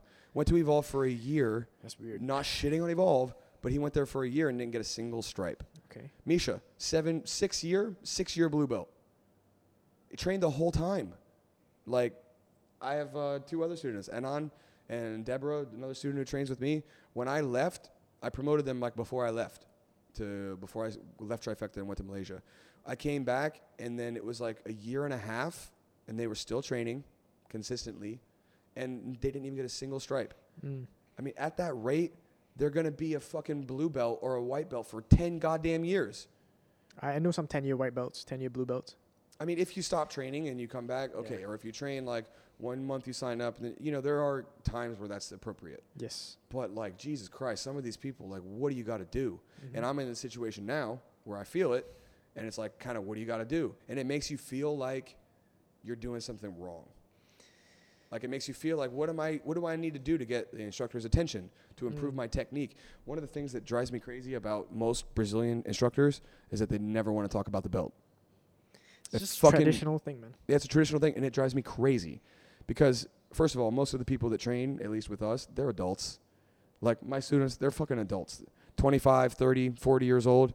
And if they want to ask me, what do I need to do to get my blue belt? Or something like that. Am I supposed to be like, no, you don't talk about this. This is sacred. What? It's like, motherfucker, you're older than me.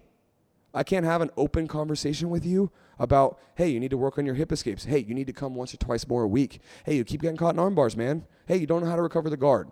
Like, if I can't give you a blueprint to get your next rank, it's my fault as an instructor.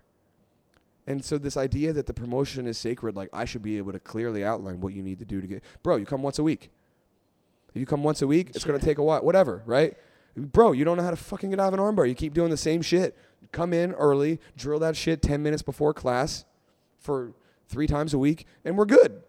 Like, there has to be an objective measurement for what you do to get your belt. And if people don't get promoted in their training, it just seems like they're just doing something wrong. And that will make people quit training.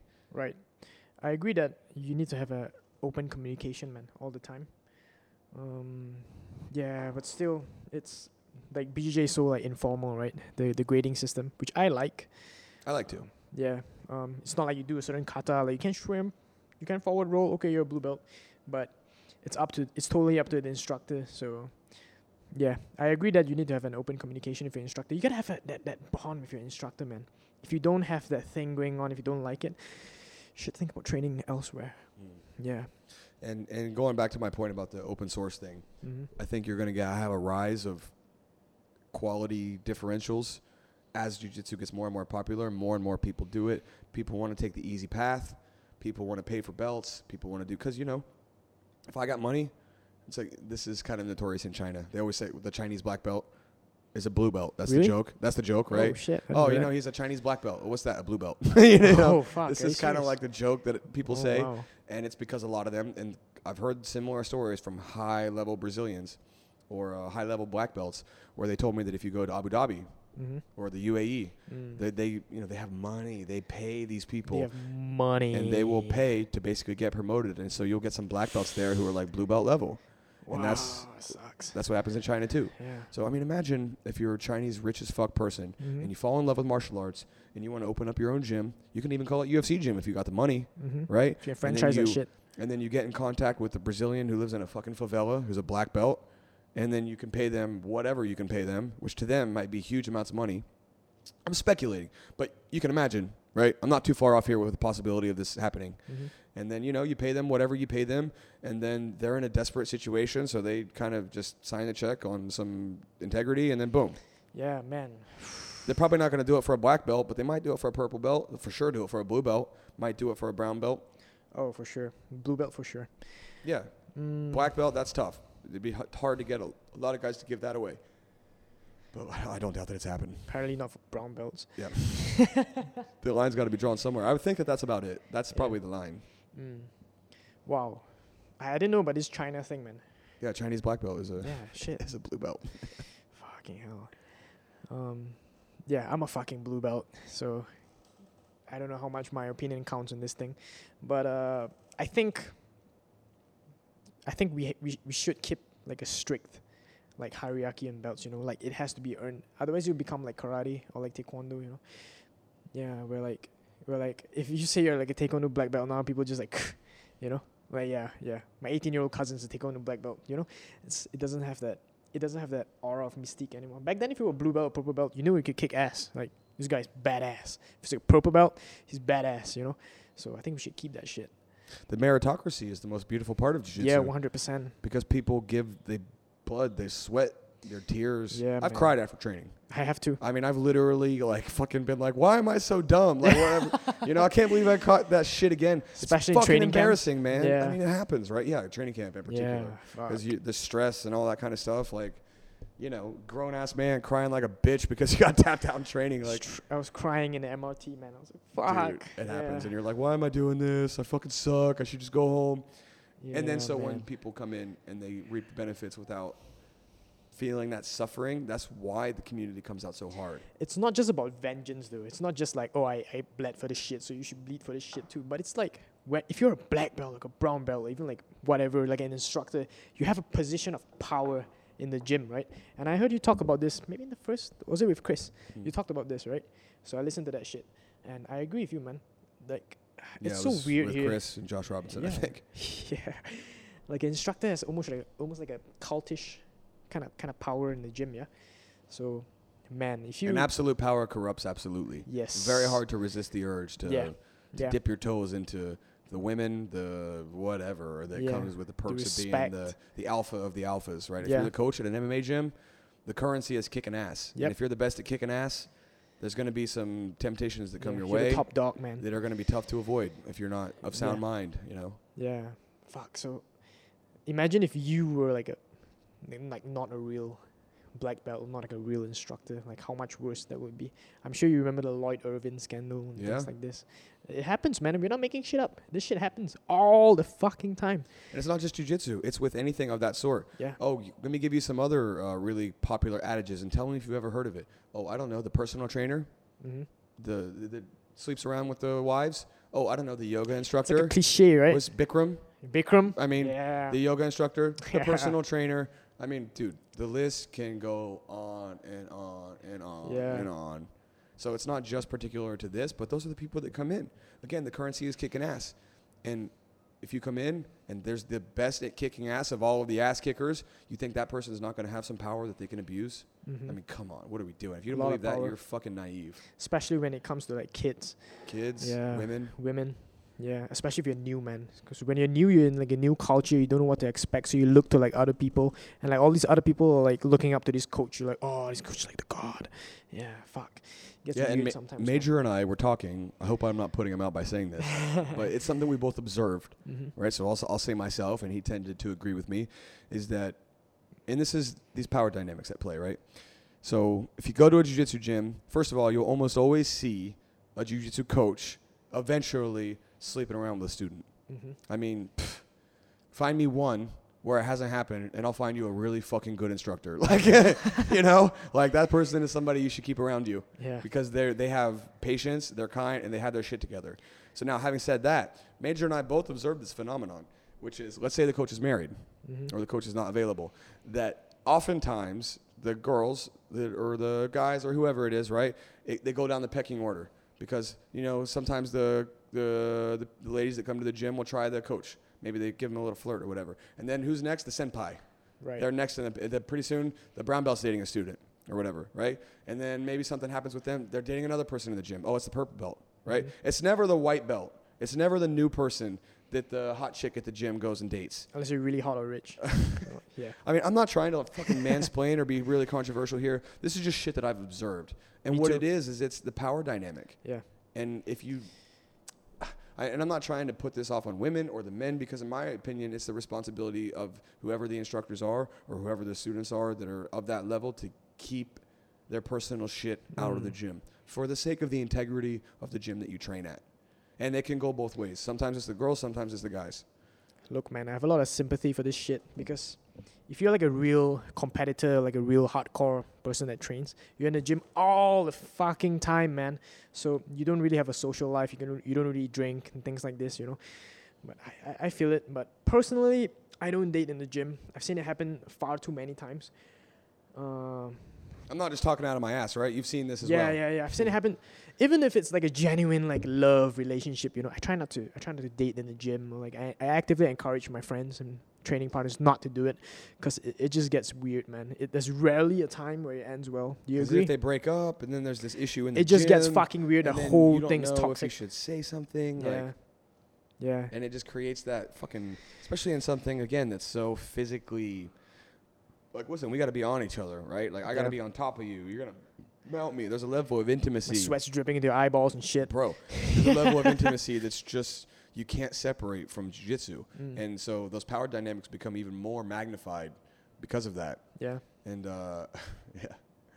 Listen, I get in trouble for this, man. I didn't realize this, but before I started this podcast, I just thought, you know, anybody talks to me, I'm a reasonable guy. Mm-hmm. Like, I don't consider myself to be controversial, but ever since I started this fucking podcast, everybody is like, I get coaches telling me that they don't want me to talk about shit anymore. People don't want me to talk about Josh Robinson. People don't want me to criticize this. People coming up to me and saying that I can't say these things. I'm getting messages from people being like, bro, you talked about this. And so people are threatening to cut business ties Oh with shit. me over some stuff that I say. And it's like, and then all of a sudden I realize that people think that I'm this controversial, crazy person for just discussing what I've observed in my Really? years of experience. Means people are watching your shit though. So. Well, that's good. I mean, the good news is, I know, even as I went to the UFC over the weekend, people came to me and talked to me, and Yeah.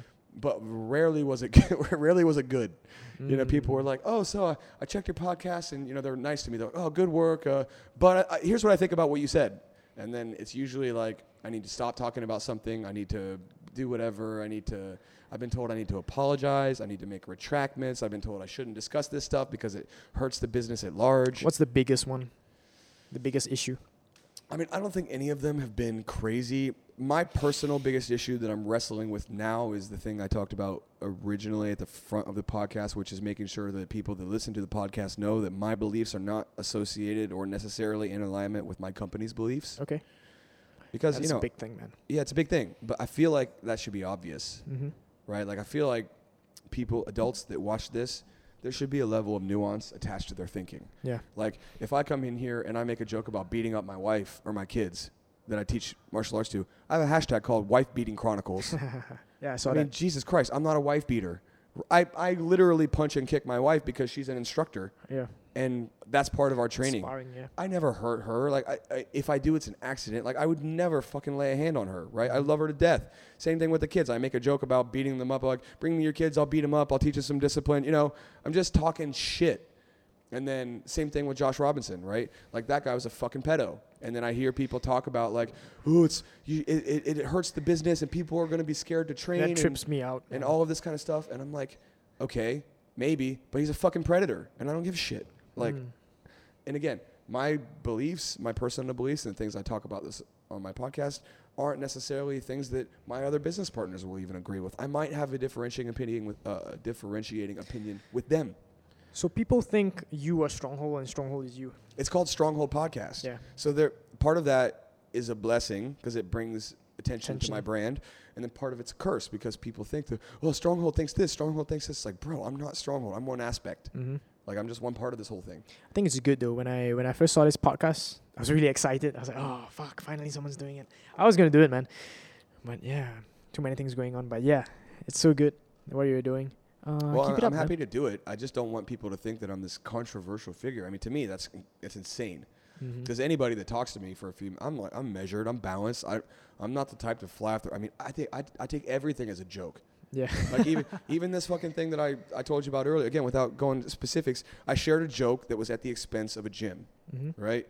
It was a gym there's a gym in Singapore, and I shared something that was like kind of a joke that kind of shat on them a little bit. Yeah. And then, I know these people. I know the coaches there. And then all of a sudden I'm getting messages saying that like, oh, you can't talk about that. We've worked together. We trained together. How can you talk? I would never talk about like about Stronghold or Jiu-Jitsu Brotherhood or GF Team in the way that you talked about us. And I'm like, bro, I didn't even say anything. I just shared something that I thought was funny. Yeah. But all of a sudden it's like affecting my business, and they're saying that they're not going to let their students come train here anymore and all of this stuff. And I'm like, oh my God, like, come on. It was a small criticism at the most. And then all of a sudden they're threatening to tell their students they can't train here, and they're pulling out of collaborations that we were going to do together and all this kind of stuff over a little fucking joke. They just get their feelings hurt so easily. Yeah. The toughest guys are the most sensitive, That's what I've came to realize. Yeah. Because in this sport, like, we put so much of ourselves on the line, Yeah. Hey, what can you say about that, man? I don't know. It's weird being in the public eye. Yeah. There's benefits and there's definitely drawbacks. I don't want to cause my company duress, right? I don't want to cause problems. But at the same time, like, if I post something that's a joke and then all of a sudden people are telling me to make an apology for it and to tear it down and to delete the comment that I made, I'm just not. Tell me about it. Yeah, exactly. I'm not going to do it. Neither are you. Like, in this case, right? You came here, you gave your honest opinion. Yeah. And if people can't deal with that, then fuck them. Like, honestly, like, unless you're being an asshole. Yeah. Like, if I genuinely believe I should apologize for something, and by the way, on this podcast, I have no doubt that's going to be the case. Yeah. Because I'm going to fuck up. I'm going to say something stupid one day as a joke, and then I'm going to wish I hadn't said it, and then I will make an apology for it if I feel that's the case. Yeah. There's a fine line between saying what you mean, maybe even as a joke, or being a dick. Yeah. So, yeah. Is there anything, because let's tie this back to you. Yeah. Is there anything in regards with this controversy about the UFC gym that you wish you hadn't done? Or anything you wish you hadn't said? I'm young, right? So I'm still learning a lot of things. I've only started doing SG Jiu-Jitsu Open for a year or so. Maybe I could have been more sensitive with it. But then again, I didn't expect it to blow up. I told the owner the same thing. Like, hey man, it was never meant as an insult to the gym or anything like this. Maybe I could have decided to take the kinder route, Just a bit more, how do you say? It's politically correct. But it is what it is. And I think somebody has to bite the fucking bullet, man. Because it's not like it's the first time it happened and I did it, right? Yeah, that's one thing I found crazy about this. Everybody blame you, and I'm like, bro, this had been going on before you ever said anything. Yeah, he's been giving prior warning, not just like a bunch of people. At least 3 people have messaged him, So he's like, yeah, I'll stop it, la la la la, and he didn't. So, fuck him. So yeah. I don't really regret it. So. Maybe I could elect to be kinder next time. It's never my intention to hurt anybody or like. Yeah, but sometimes you gotta lay down the hammer, man. Yeah. Yeah. Well, it's that personal integrity, right? Like, yeah. I feel the same way. If I say something and people take it the wrong way, which in your case I think is what happened, right? Yeah. You said something and then you didn't think it was going to be anything, and then all of a sudden it blows up. I was drinking coffee. I was like, fuck this guy. I just like texted. Yeah. And all of a sudden it's just boom, boom, boom, boom, boom, boom, boom, Yeah. and blew up. Yeah. Just look at my phone. Holy shit. Yeah. And it's been a similar situation for me. And listen, I know that I'm going to say some shit that I shouldn't say. Yeah, I'm going to say And I know I'm going to say some stuff. I don't even know, maybe in this podcast. I don't know what's going to blow Yeah. up or what's not going to Yeah. blow up. And if I feel like I misstep and I didn't say what I should have, or I said it poorly, then I'll say it. But it's that personal moral line that you have, right? Like, there are some things that I say that I don't give a shit if people don't like it. Yeah. And then, but if I think I said something wrong, and in your case, if you think you said something wrong, then I believe you would say it. Yeah. But if like you're cool with it and your moral integrity you feel is still intact, fuck apologizing to people. Like, you can't control how other people perceive things. You can only control how you perceive it. There's some things not for sale, man. Some things are not for sale. I like that about you. Yeah. I like that you were like, oh, they're gonna say this and they're gonna say this, and you're like, I don't care, man. It's what you feel. Dude, I could have just went to university, just worked like a corporate job, made some money, but I got into this shit not because of money, man. So I got into this shit so I didn't have to lick anybody's asshole for a living. So fuck it. Well, you still could for pleasure, for recreation. You could do it for Yes, recreation if I you're definitely interested. Yeah, so some things are not for sale. Yeah. Yeah. It's the same thing with this podcast too. Like, this is a pleasure project. I'm doing this because I want to. Mm-hmm. And, my idea initially was it would kind of be cool to unite the martial arts community. That's why I got Major on. That's why I got my old students on, Ron and Steven. They fought and won. Mm-hmm. Next week, spoiler alert, I'm going to have Will Chope on. Fuck Sweet. yeah. Hey, one of the most experienced fighters He's in 100 fights. the world. Guy fought, if you don't know Will Chope, look up Will Chope. Yeah. He fought Max Holloway in the UFC. He's got hundreds of MMA fights. He's fought Lethwei, boxing, kickboxing, Yeah, shit. Muay Thai, MMA, grappling competitions, 100-plus pro fights. This dude's Cool fucking guy. legit. Cool guy. Legit. We Jeremy fought, Horn of Asia. yeah. Yeah. We fought on the same card at SFC, the same card you fought on. I fought on the same card too. Yeah, so you and I both Yeah. fought. Fun little fact for the listeners. You and I fought on the same card. You fought amateur. It's my I last fought fight. pro. Will fought after me. So we all three of us fought on the same card together. So this guy's fucking good. I feel like he will really have some insights. Yeah. And, Looking forward to that. Even one of the coaches at the UFC gym, he talked to me last night, and we were pretty cool. And he said he wanted to come on the podcast, and I'm like, okay, whatever. Like I don't care. I'll talk to Come anybody. over. Yeah. I'm cool to sit down and talk with anybody. And then I already know who a few of my next upcoming guests are going to be. I'll tell you Sweet. next week after that. No, I won't say the one after that, but I have the next one after that planned. And then after that, so somewhat flexible. But I wanted to just be a cool outlet for people who are in the community to just come and chat. But I'm going to say some shit that everybody doesn't agree with. Mm-hmm. And, I hope that doesn't. There needs to be something like this though, especially in Asia, where like there's a huge market, right? But people are so generally, all right, love you my Asians, more conservative, so they're not willing to go against the grain. So especially in Singapore, I've realized. I think that's why this podcast rubs people the wrong way sometimes. Yeah, but it's all love, man. It's all Because love. we We say, can talk about it. I'm not PC. Yeah. I'm not PC. I swear, and I've even heard one criticism that really annoyed me, which was, one of my kids got caught listening to my podcast. Oh. And, I swear and I drink and all that kind of stuff.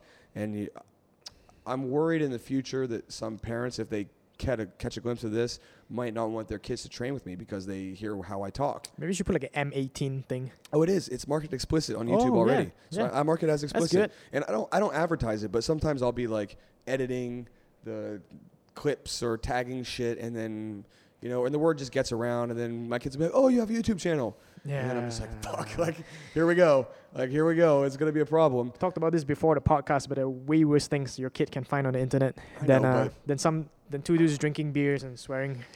But I just worry. But listen, when I'm with the kids, I don't swear. I'm not. Yeah. This is you and me Yeah, talking, and then yeah. the cameras are just In whatever. this like, situation.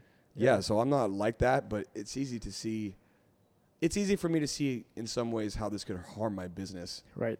And it makes me a little hesitant, but at the same time, I did this because I want to. So it's kind of like I get it, but it's also kind of like fuck you. So you know what I mean? I'm sure it brings a lot to your business as well. Like I wouldn't be here if you didn't have this podcast, right? Mm. Most likely. Oh yeah, I have a big announcement coming pretty soon. Yeah. This podcast. Exciting. Yeah, I'm not gonna say anything, but within the next 2 to 3 weeks, I'm gonna have a fucking mind blower to drop on this Looking podcast, forward to that bro. shit. Yeah. Dude. Yeah. So if you're listening to the Stronghold podcast or you're training at Stronghold, I got a fucking mind blower coming pretty soon. Mm-hmm. Some good business shit. Yeah. Stay tuned, people. Stay tuned. Yeah. Who are you getting on next? Who are you thinking of? Getting on? Will Who'd Chope you is love on- to be on. Will Chope is on next, and then I'm gonna get Dr. Alan Chung. Do you know him? Yeah. He's the ONE FC doctor. Mhm. He's the doctor for the national team. I haven't hammered down a date with him, Mhm. but I'm gonna get him on soon. This is gonna be exciting. That's gonna be good because one thing I want to really talk to him about is the headbutts, Lethwei, Yeah. because that's the Asian thing. So I want to talk to him about kind of CTE. Ask him about concussions. Yeah. Yeah, That's the exactly. thing. Concussion, specifically head to head, because I feel like that's an area that no one's really Even touched just on. generally like CTE and like concussions. That's why I kind of fell out of love with fighting when I realized like, oh fuck, like this shit exists, But how are you training? Because like my students here, we don't take hard headshots Man. ever. It's just touch. It's I don't like technique. sparring, man. Thai style. It's Thai style sparring here. Yeah. You sparred with us, right? Yeah. You came here and you did the sparring. It was cool, right? Yeah, it was cool. Did anyone like fucking smash you or anything like Here's that? the thing: training for fun and training for a fight are two different things. Like Yeah. people who don't fight don't realize that, but training for fight's not fun, man. Unless you're a fucking crazy person. So after I lost that fight, I boxed for a bit. I boxed for a year and a That's half. the worst thing to do. And yeah, I got more brain trauma there than I did ever in my life. But also, I probably became better at striking or like at boxing than in my life. So it's like a huge trade-off, man. There's no So- free ride for anything that you do that involves you getting dude, punched in the head. this is what boxing sparring is like, yeah. So big gloves, 14 to 16 ounce mouth guard, headgear if you want to. Fuck the fight. headgear. That makes it and you worse. You fight. It's not like sparring, man. Go, don't be a pussy. It's not jiu-jitsu, man. What are you, a pussy? Yeah, Yeah, it's a but fight, man. Anyone that says that to you in your training is crazy. Like that's some bitch shit. Like bitch on them. Like that should not be how training is done. But this Thai happens. style. They play. Oi! Every time you land on a body. Oi! It's fun, right? They're Yeah. just touching each other. They're not listen, for the people listening, if you train with a Thai, they're playing with you. They're having fun. If you go in and you throw like a full power punch on them, they're not going to want to train with you anymore. Yep. And these guys can have hundreds of fights. Yep. They're not pussies.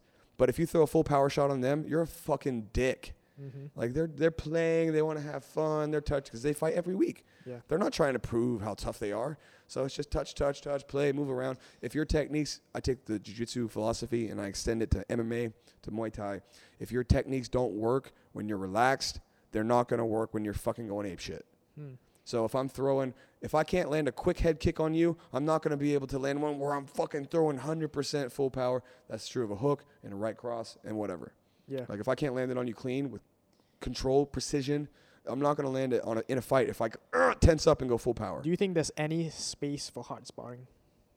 Yeah, for sure. If you're competing at a high level, Yeah. if you're only I think there's an interim point. If you're a beginner, no hard sparring. I agree. I agree. I think that you should do slow, steady acclimatization to. You should do drills, man. You should just do drills to begin with. But you can Good get coach. acclimated to hard sparring. Mhm. But if you go hard fast, you'll alienate your training partners. Yeah. You build slowly, right? It's like what do you do if somebody has a fear of water? You get them to put their toe in, and then you go home. And the next day they put their fucking ankle in, and then you go home. You don't talk about it. And the next day you come in and they go fucking waist deep or whatever.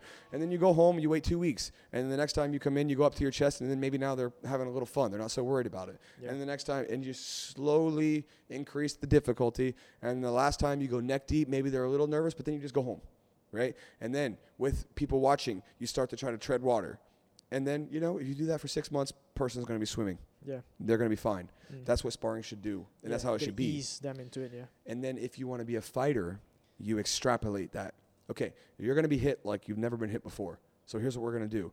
When you start, assuming that you've done all the prerequisite training, that you've started here, you get touched a little bit, then you add the intensity a little bit. Now, okay, you have a real fight coming up.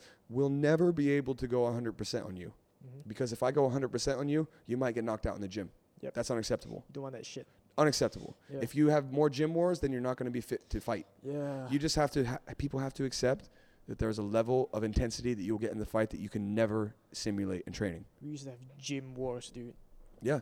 And no one will ever go as hard in you in the gym as they will in the fight, unless they're a fucking asshole and you shouldn't be training with that person. Mm-hmm.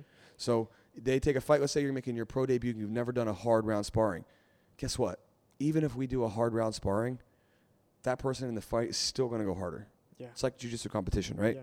You- Small gloves, no shin pads. Yeah. Yeah. You can't simulate that. The only way to get fight experience that's real is by fighting. Yeah. And then, 20 or 30 fights down the line, you have fight experience. Then you know. But there's a level of unknown that you just have to accept. I'm when going to play you- the devil's advocate here. Mm. I think there is a space and time for hard sparring, but I don't think it should be like beginners at all. It should be like people who know what they're getting into and who are preparing for a fight. So like 2 months out, all right, you're gonna spar once a week. It's gonna be hard. You're gonna pull shots to the head, but we're gonna like try to rip your body. You're gonna body. Okay, body can go hard. Yeah, body you're can gonna go go hard. fast to the head. To the head, I think you should never go harder than 60%. Yeah. That's my belief. I don't think the long-term damage is worth it because it's not just concussions, it's subconcussive trauma. Yeah, that's the real. That's what I Yeah. want to talk to Dr. Allen about. Yeah. Is that subconcussive trauma? You get CTE by heading a football. Yeah. That's how bad it is. You get CTE by heading a football. like a soccer ball, like bang. You And get then that imagine that if you're boxing, you're dropped, right? You get dropped by a hard shit. You get shot to the 200 head. punches to the face in a week. It's And like then a normal imagine week. that, okay, well, you just talked about subconcussive. What Mhm. about postconcussive? Yeah. What about I drop you with a right hook in a boxing match? You get 10 seconds, shake off your concussion, you're already concussed. Now let's throw more shots on your already concussed brain. How much do you think damage they do That's relative crazy. to the Yeah. postconcussive? Or 3 the people died preconcussive? this year boxing in the pro boxing fight. 3 people died this year alone. Yeah. Now let's talk about Lethway, where they give you 2 to 3 minutes in between, Okay. and you can fucking headbutt. So this is one thing that nobody's talking about Lethway, which I think is crazy. They allow shots to the back of the head. Yep. There's a reason why that's banned. Because back in the day, in old school boxing, it was legal, and people started going blind, and they had like bad brain damage. Okay, I'm not a fucking neuroscientist. Don't quote me on this fucking shit. That's why we need to get Dr. Allen on. Yeah, Because get he that can doctor actually on. speak with some I'll authority. listen to that podcast. So apparently, when people were getting hit in the back of the head, their brains were getting bounced to the front.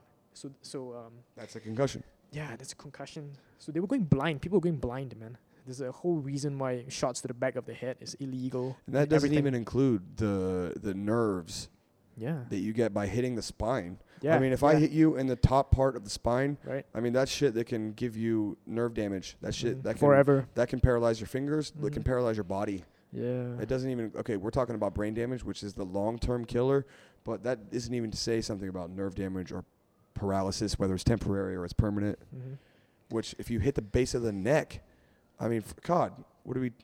There's a reason why some shit is illegal, man. And yeah, nobody's talking about the shots to the back of the head, man, about Lethway. Everybody's a good just point. focusing on the headbutt. I think you're right. That's a I think really that's fair a big point. thing. I think you should ban it. It doesn't bring anything to the sport. What does it bring? It's like, Brain trauma and CTE and partial paralysis, maybe. yeah, I think it's even worse than the 2 minutes revival rule, man. Yeah, that's a really interesting point. If I get somebody that, like, and I elbow them to the back of the head, boom, boom, I get fucking killed, man. Well, the other weird thing about Lethway too is right. They all agree groin strikes are illegal. Mm-hmm. You're not allowed to hit somebody in the balls. Let me ask you: would you rather be hit in the balls or elbowed in the back of the fucking neck? Yeah, shit. I mean, one might be more painful, but one will fucking fuck you up. Like Yeah. one may give you serious You trauma. can wake up and forget who you You are. get kicked in the balls, like you're gonna be in pain. Maybe your dick will be sore the next Yeah, I day. can get. But I mean, there's problems, right? Let's just say there's problems with that. There's big problems with that Not shit. the same. Yeah. I would rather be fucking have my dick be paid for the next day than have brain trauma. Look, when I was 19, I used to be a savage, man. I didn't care if I lived or died. So I needed that validation that came from fighting, right?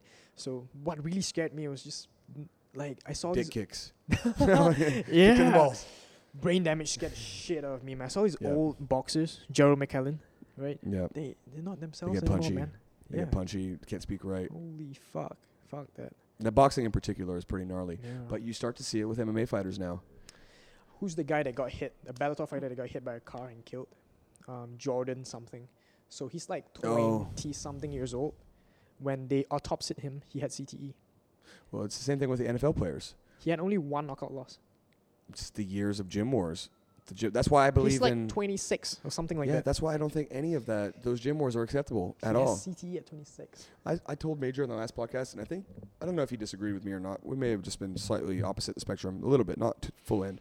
But I was like, if one of my students knocked out another student in training, Mm-hmm. especially if it was intentional, like they're throwing heat.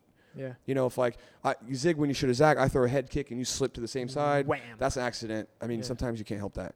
But if like I can see that the ego's coming in and you landed a shot on me, so I'm gonna fucking dig in and I throw a full power shot and knock you out, I'm borderline kicking that person out of the gym Yeah, I've heard that. because that's not a safe training partner. Mhm. So some people will say that there's, you know, again, if you're in a fight camp, but in a fight camp, I don't think you should be going those headshots. I believe in the conditioning model is more important. Mhm. Go to the body, okay.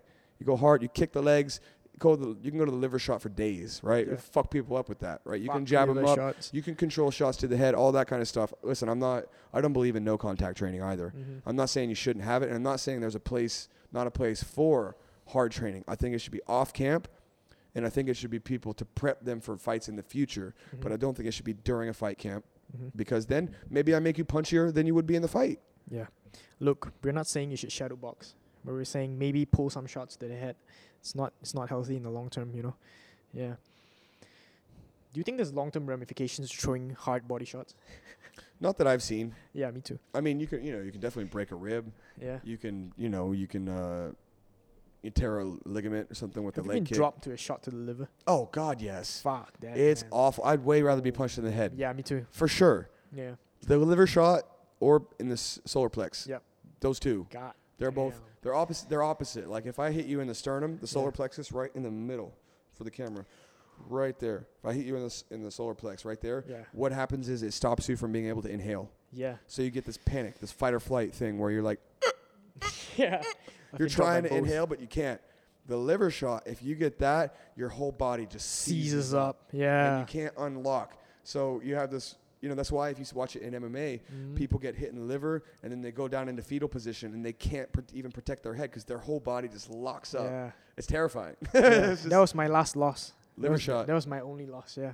Bro, Like left hook to the body. Oh God. that's my favorite punch to teach people. I tell them all the time, like, listen, the liver shot, the left hook to the body, Yeah. that's the money shot because if Man. you land that, you get a huge reaction. Nobody can stop it. It's like a choke. Yeah, I was gonna say that it's like the choke in jiu-jitsu. There are no tough guys when it comes to Yeah, liver you shots. can't be man. tougher than a liver shot. Fucking Look hell. at the toughest guys ever. Jeremy Stevens, Yeah. knocked out with a liver shot. Mhm. Like, listen, you get seized up with that shit. I don't care how tough you are. You're Yeah. fucking going down. Yeah. Like, especially in MMA and boxing, it's obviously a huge punch too. Right. But you'll typically see if I liver shot you, it'll drop you. Maybe by an 8 count, you can get up to your feet. Yes. But in in MMA, MMA with follow-up strikes, yeah, if you you get don't- stunned, that's it. and then 2 or 3 strikes land and you can't stop it. Boom, the fight's over. Which I like. I agree.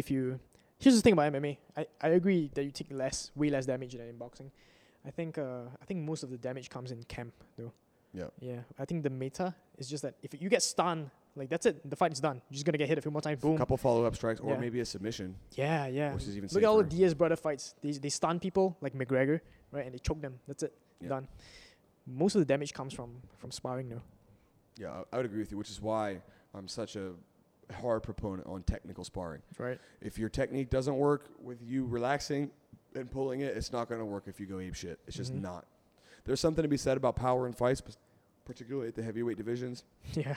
But I'm a firm believer that if you want to fight, the only thing that's going to simulate a fight is a fight. You want to get experience fighting, you want to know what that's like, go through the amateurs. Mhm. You can have countless amateur fights. It doesn't go on your record. When you step foot in the pros, then you will have had all that experience. You will know what it's like to have somebody go 100% at you. Training is not what that's for because your training partners will hurt you. You hurt each other. It will make you gun shy or the subconcussive, all of the accumulation, the training, the wars in the gym. That all will take away from your performance on the night. Yeah. Most of my injuries just came from training in the gym, And I would like to make the argument that just sparring with like huge gloves and shin pads doesn't really simulate a fight, man. Yeah. It's not really the same. Gives you a false sense of security. Yeah, it gives you some. Mostly, it just boils down to cardio and like just blocking like this and swinging. Yeah. I talk about it to my students all the time about kicking Mm-hmm. because they wear the shin pads. And so they'll kick the hip, they'll kick the knee, Yo. they'll kick the elbow, yeah. and they'll just spam that shit. And I'm I like, fucking hate shin pads. Listen here. If you throw that kick without a shin pad and you keep kicking toward the knee or you keep kicking the hip or you keep kicking the elbow, if you do that, you're going to break your foot and you're done. Do you think amateur MMA fights should be with shin pads?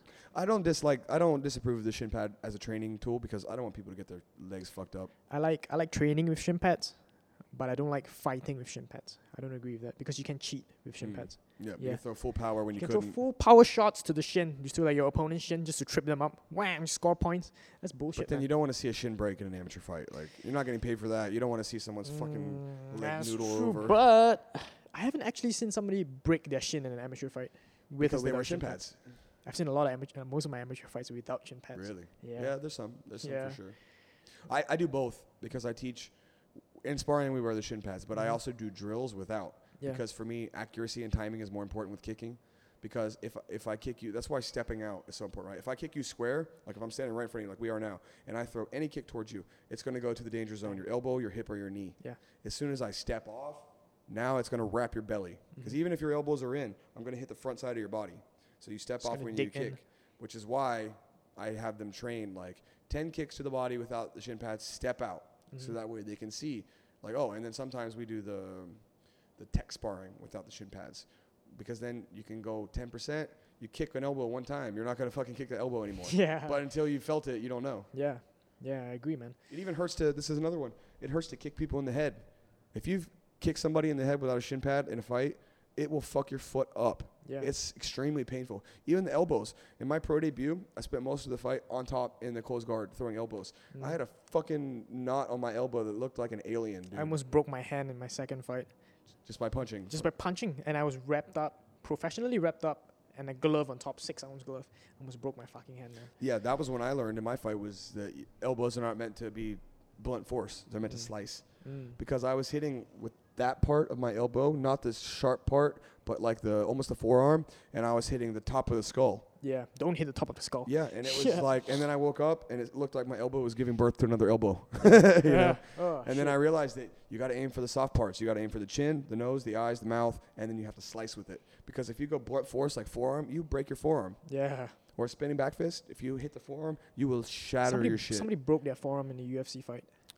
Paige Van Zandt broke her. Paige Van Zandt broke a forearm, right? Throwing spinning back fist. Yeah.